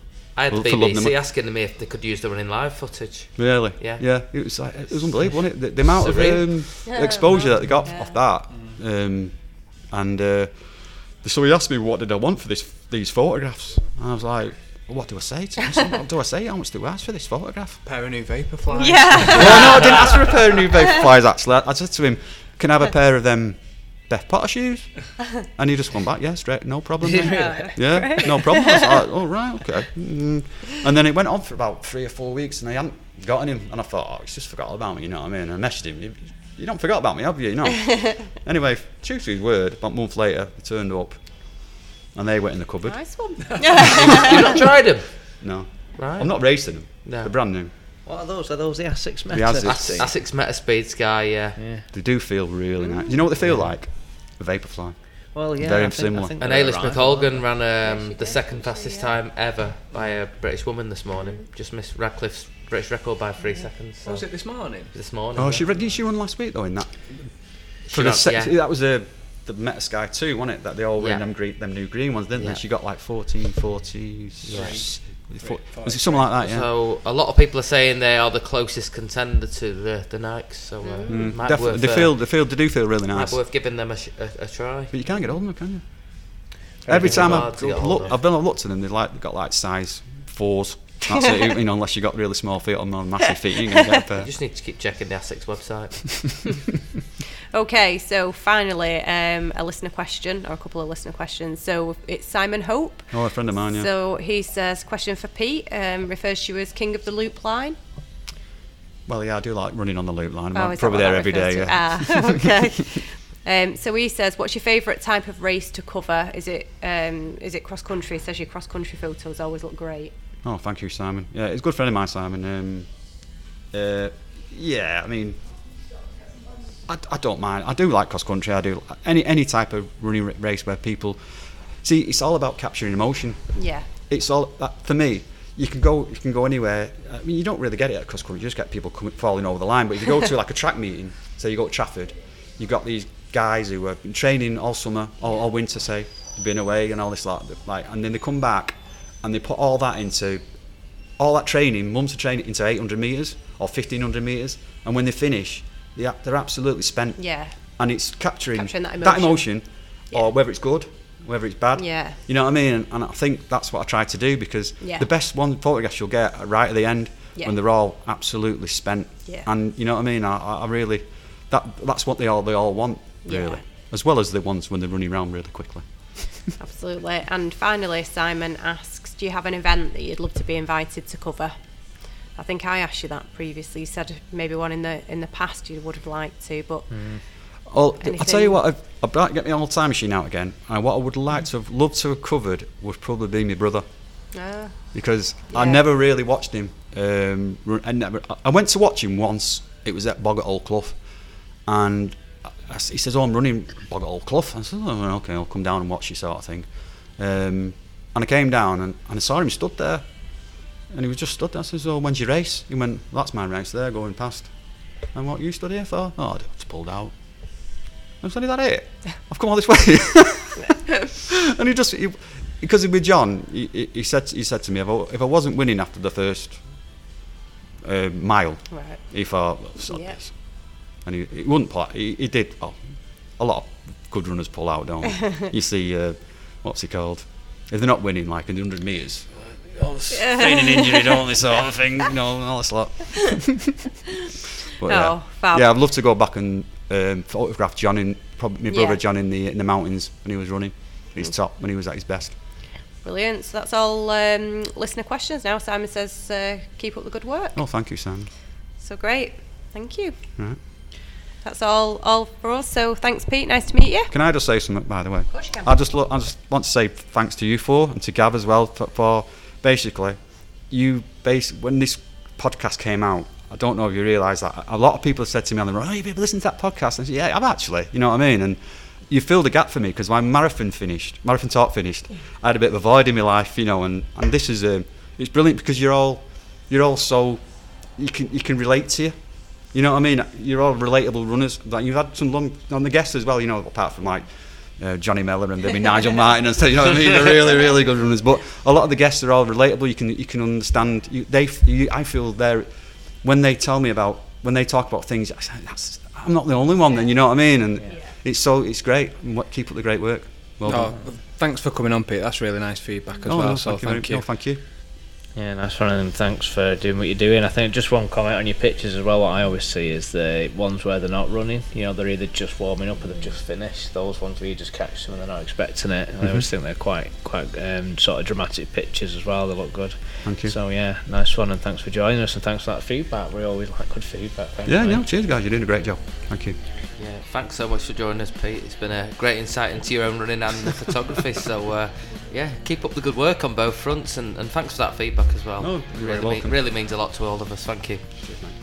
Thank you to Bucket Zone for sponsoring this episode of the Local Runners Podcast. Don't forget, if you're an event organiser and would like to discover the benefits of listing your next race for entry, why not visit bucketzone.com to find out more, or give them a call and mention the Local Runners Podcast. Listing is absolutely free and puts your race within the reach of over 200,000 registered UK athletes. To find your next race, or to find out more about listing your event for entry, visit bucketzone.com. Bucketzone.com. List, search and enter events online. That's it for this episode. Our next episode will be our women's special with Katie and a panel of previous female guests. Katie and the team will also be joined by our special guest, the women's episode sponsor, Leah of V-Gymwear. V-Gymwear offers a range of fitness clothing. As well as owning her own gymwear company, Leah is a group exercise instructor and specialises in biomechanics, taking a holistic approach and encouraging women to see their body where everything is connected, from hormones to function of movement. The team will be discussing all things that affect or impact on women who run, from the menstrual cycle to menopause, pelvic health to breast health, harassment and safety when running, pressure to look a certain way as a female runner, as well as equality for women in running, and everything in between. Nothing is out of bounds, so if you have a question or a comment on any of the above, or anything else on the subject of women in running, then get in touch in the usual ways: Facebook, Instagram, Twitter or email. And remember, failure is success in progress. Good night.